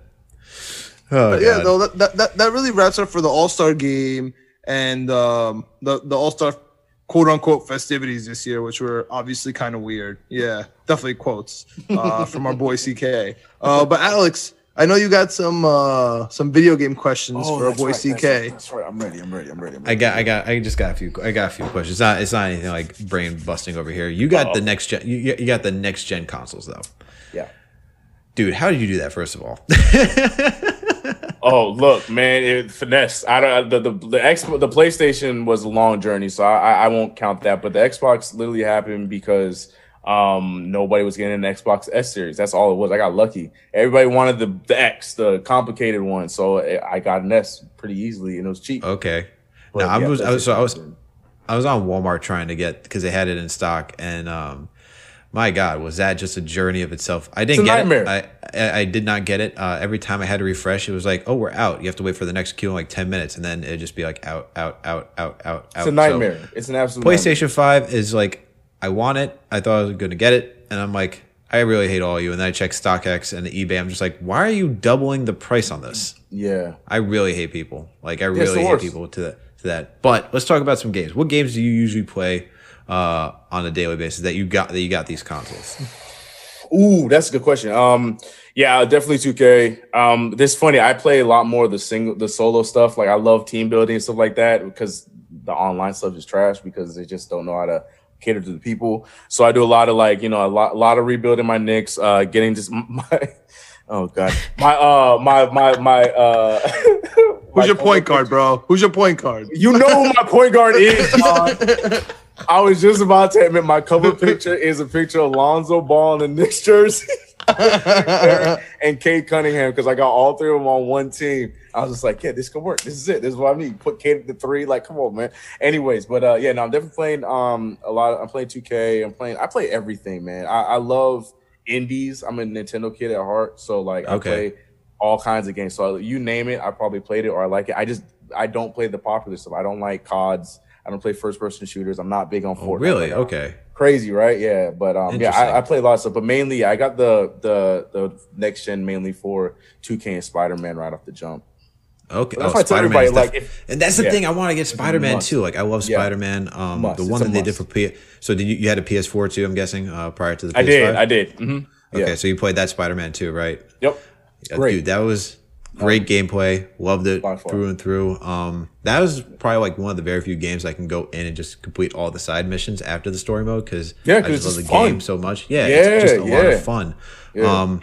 And then just seeing like the whole like I don't know. There's something about just like seeing New York City and just like and they did a great job with New York City in this one. There's been a lot. It's been depicted in a lot of games with this one. Maybe it's because of the graphics or not, but this one was they did a great job. Great job. No, and then also adding that Avengers building. It was really cool. Yep. It was really cool.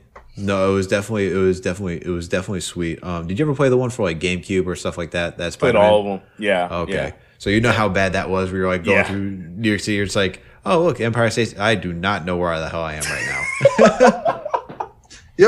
But shout out to the Spider-Man N64, like with the red cartridge. Like that game was fire. They had some good New York City really graphics. Yeah, for that era. Yeah, no, real talk. Like that game was actually really good. Really was really good. Shout out. Look at John coming in here with throwing out. Going back to the classic.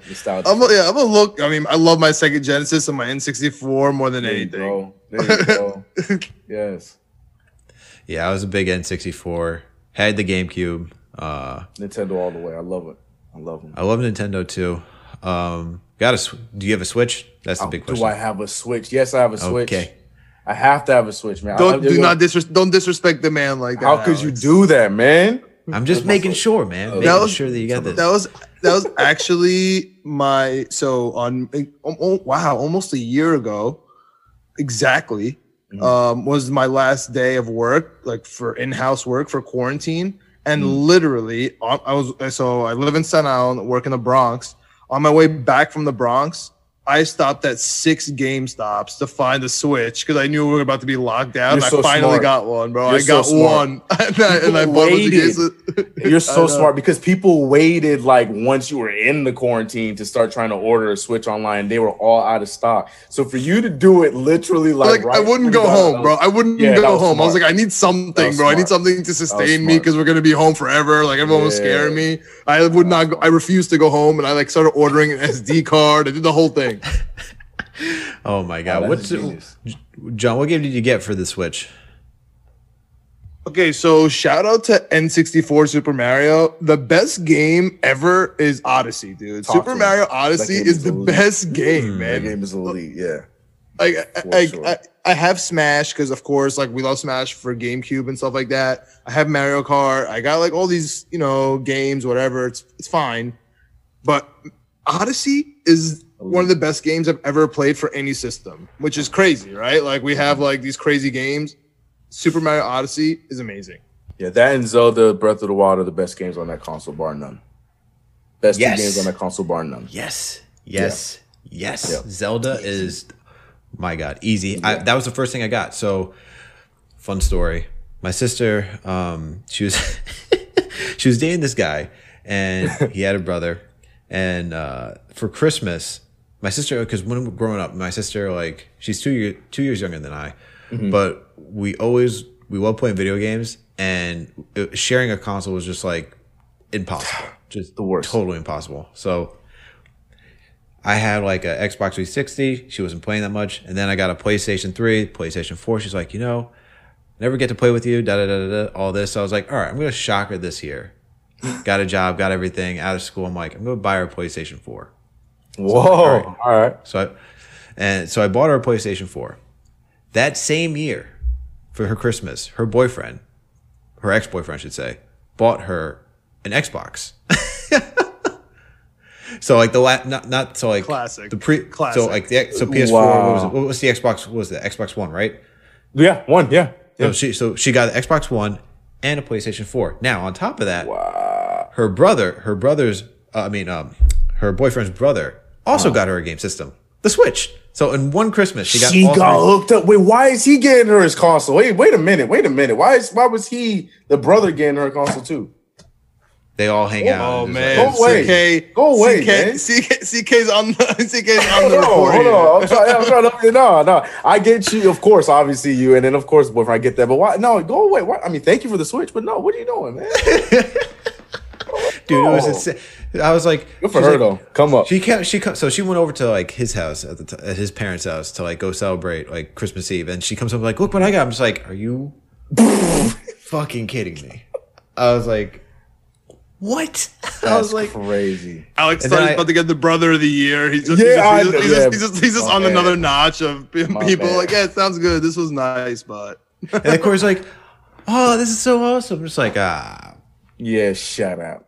fucking shit. Shut up. Yeah, but Dang, for me, good for her. Shout out to sis, man. That's crazy. but for me, the one I play the most is definitely Call of Duty. I was big into Destiny. 2K, I love playing 2K as well. My issue is like I love playing online.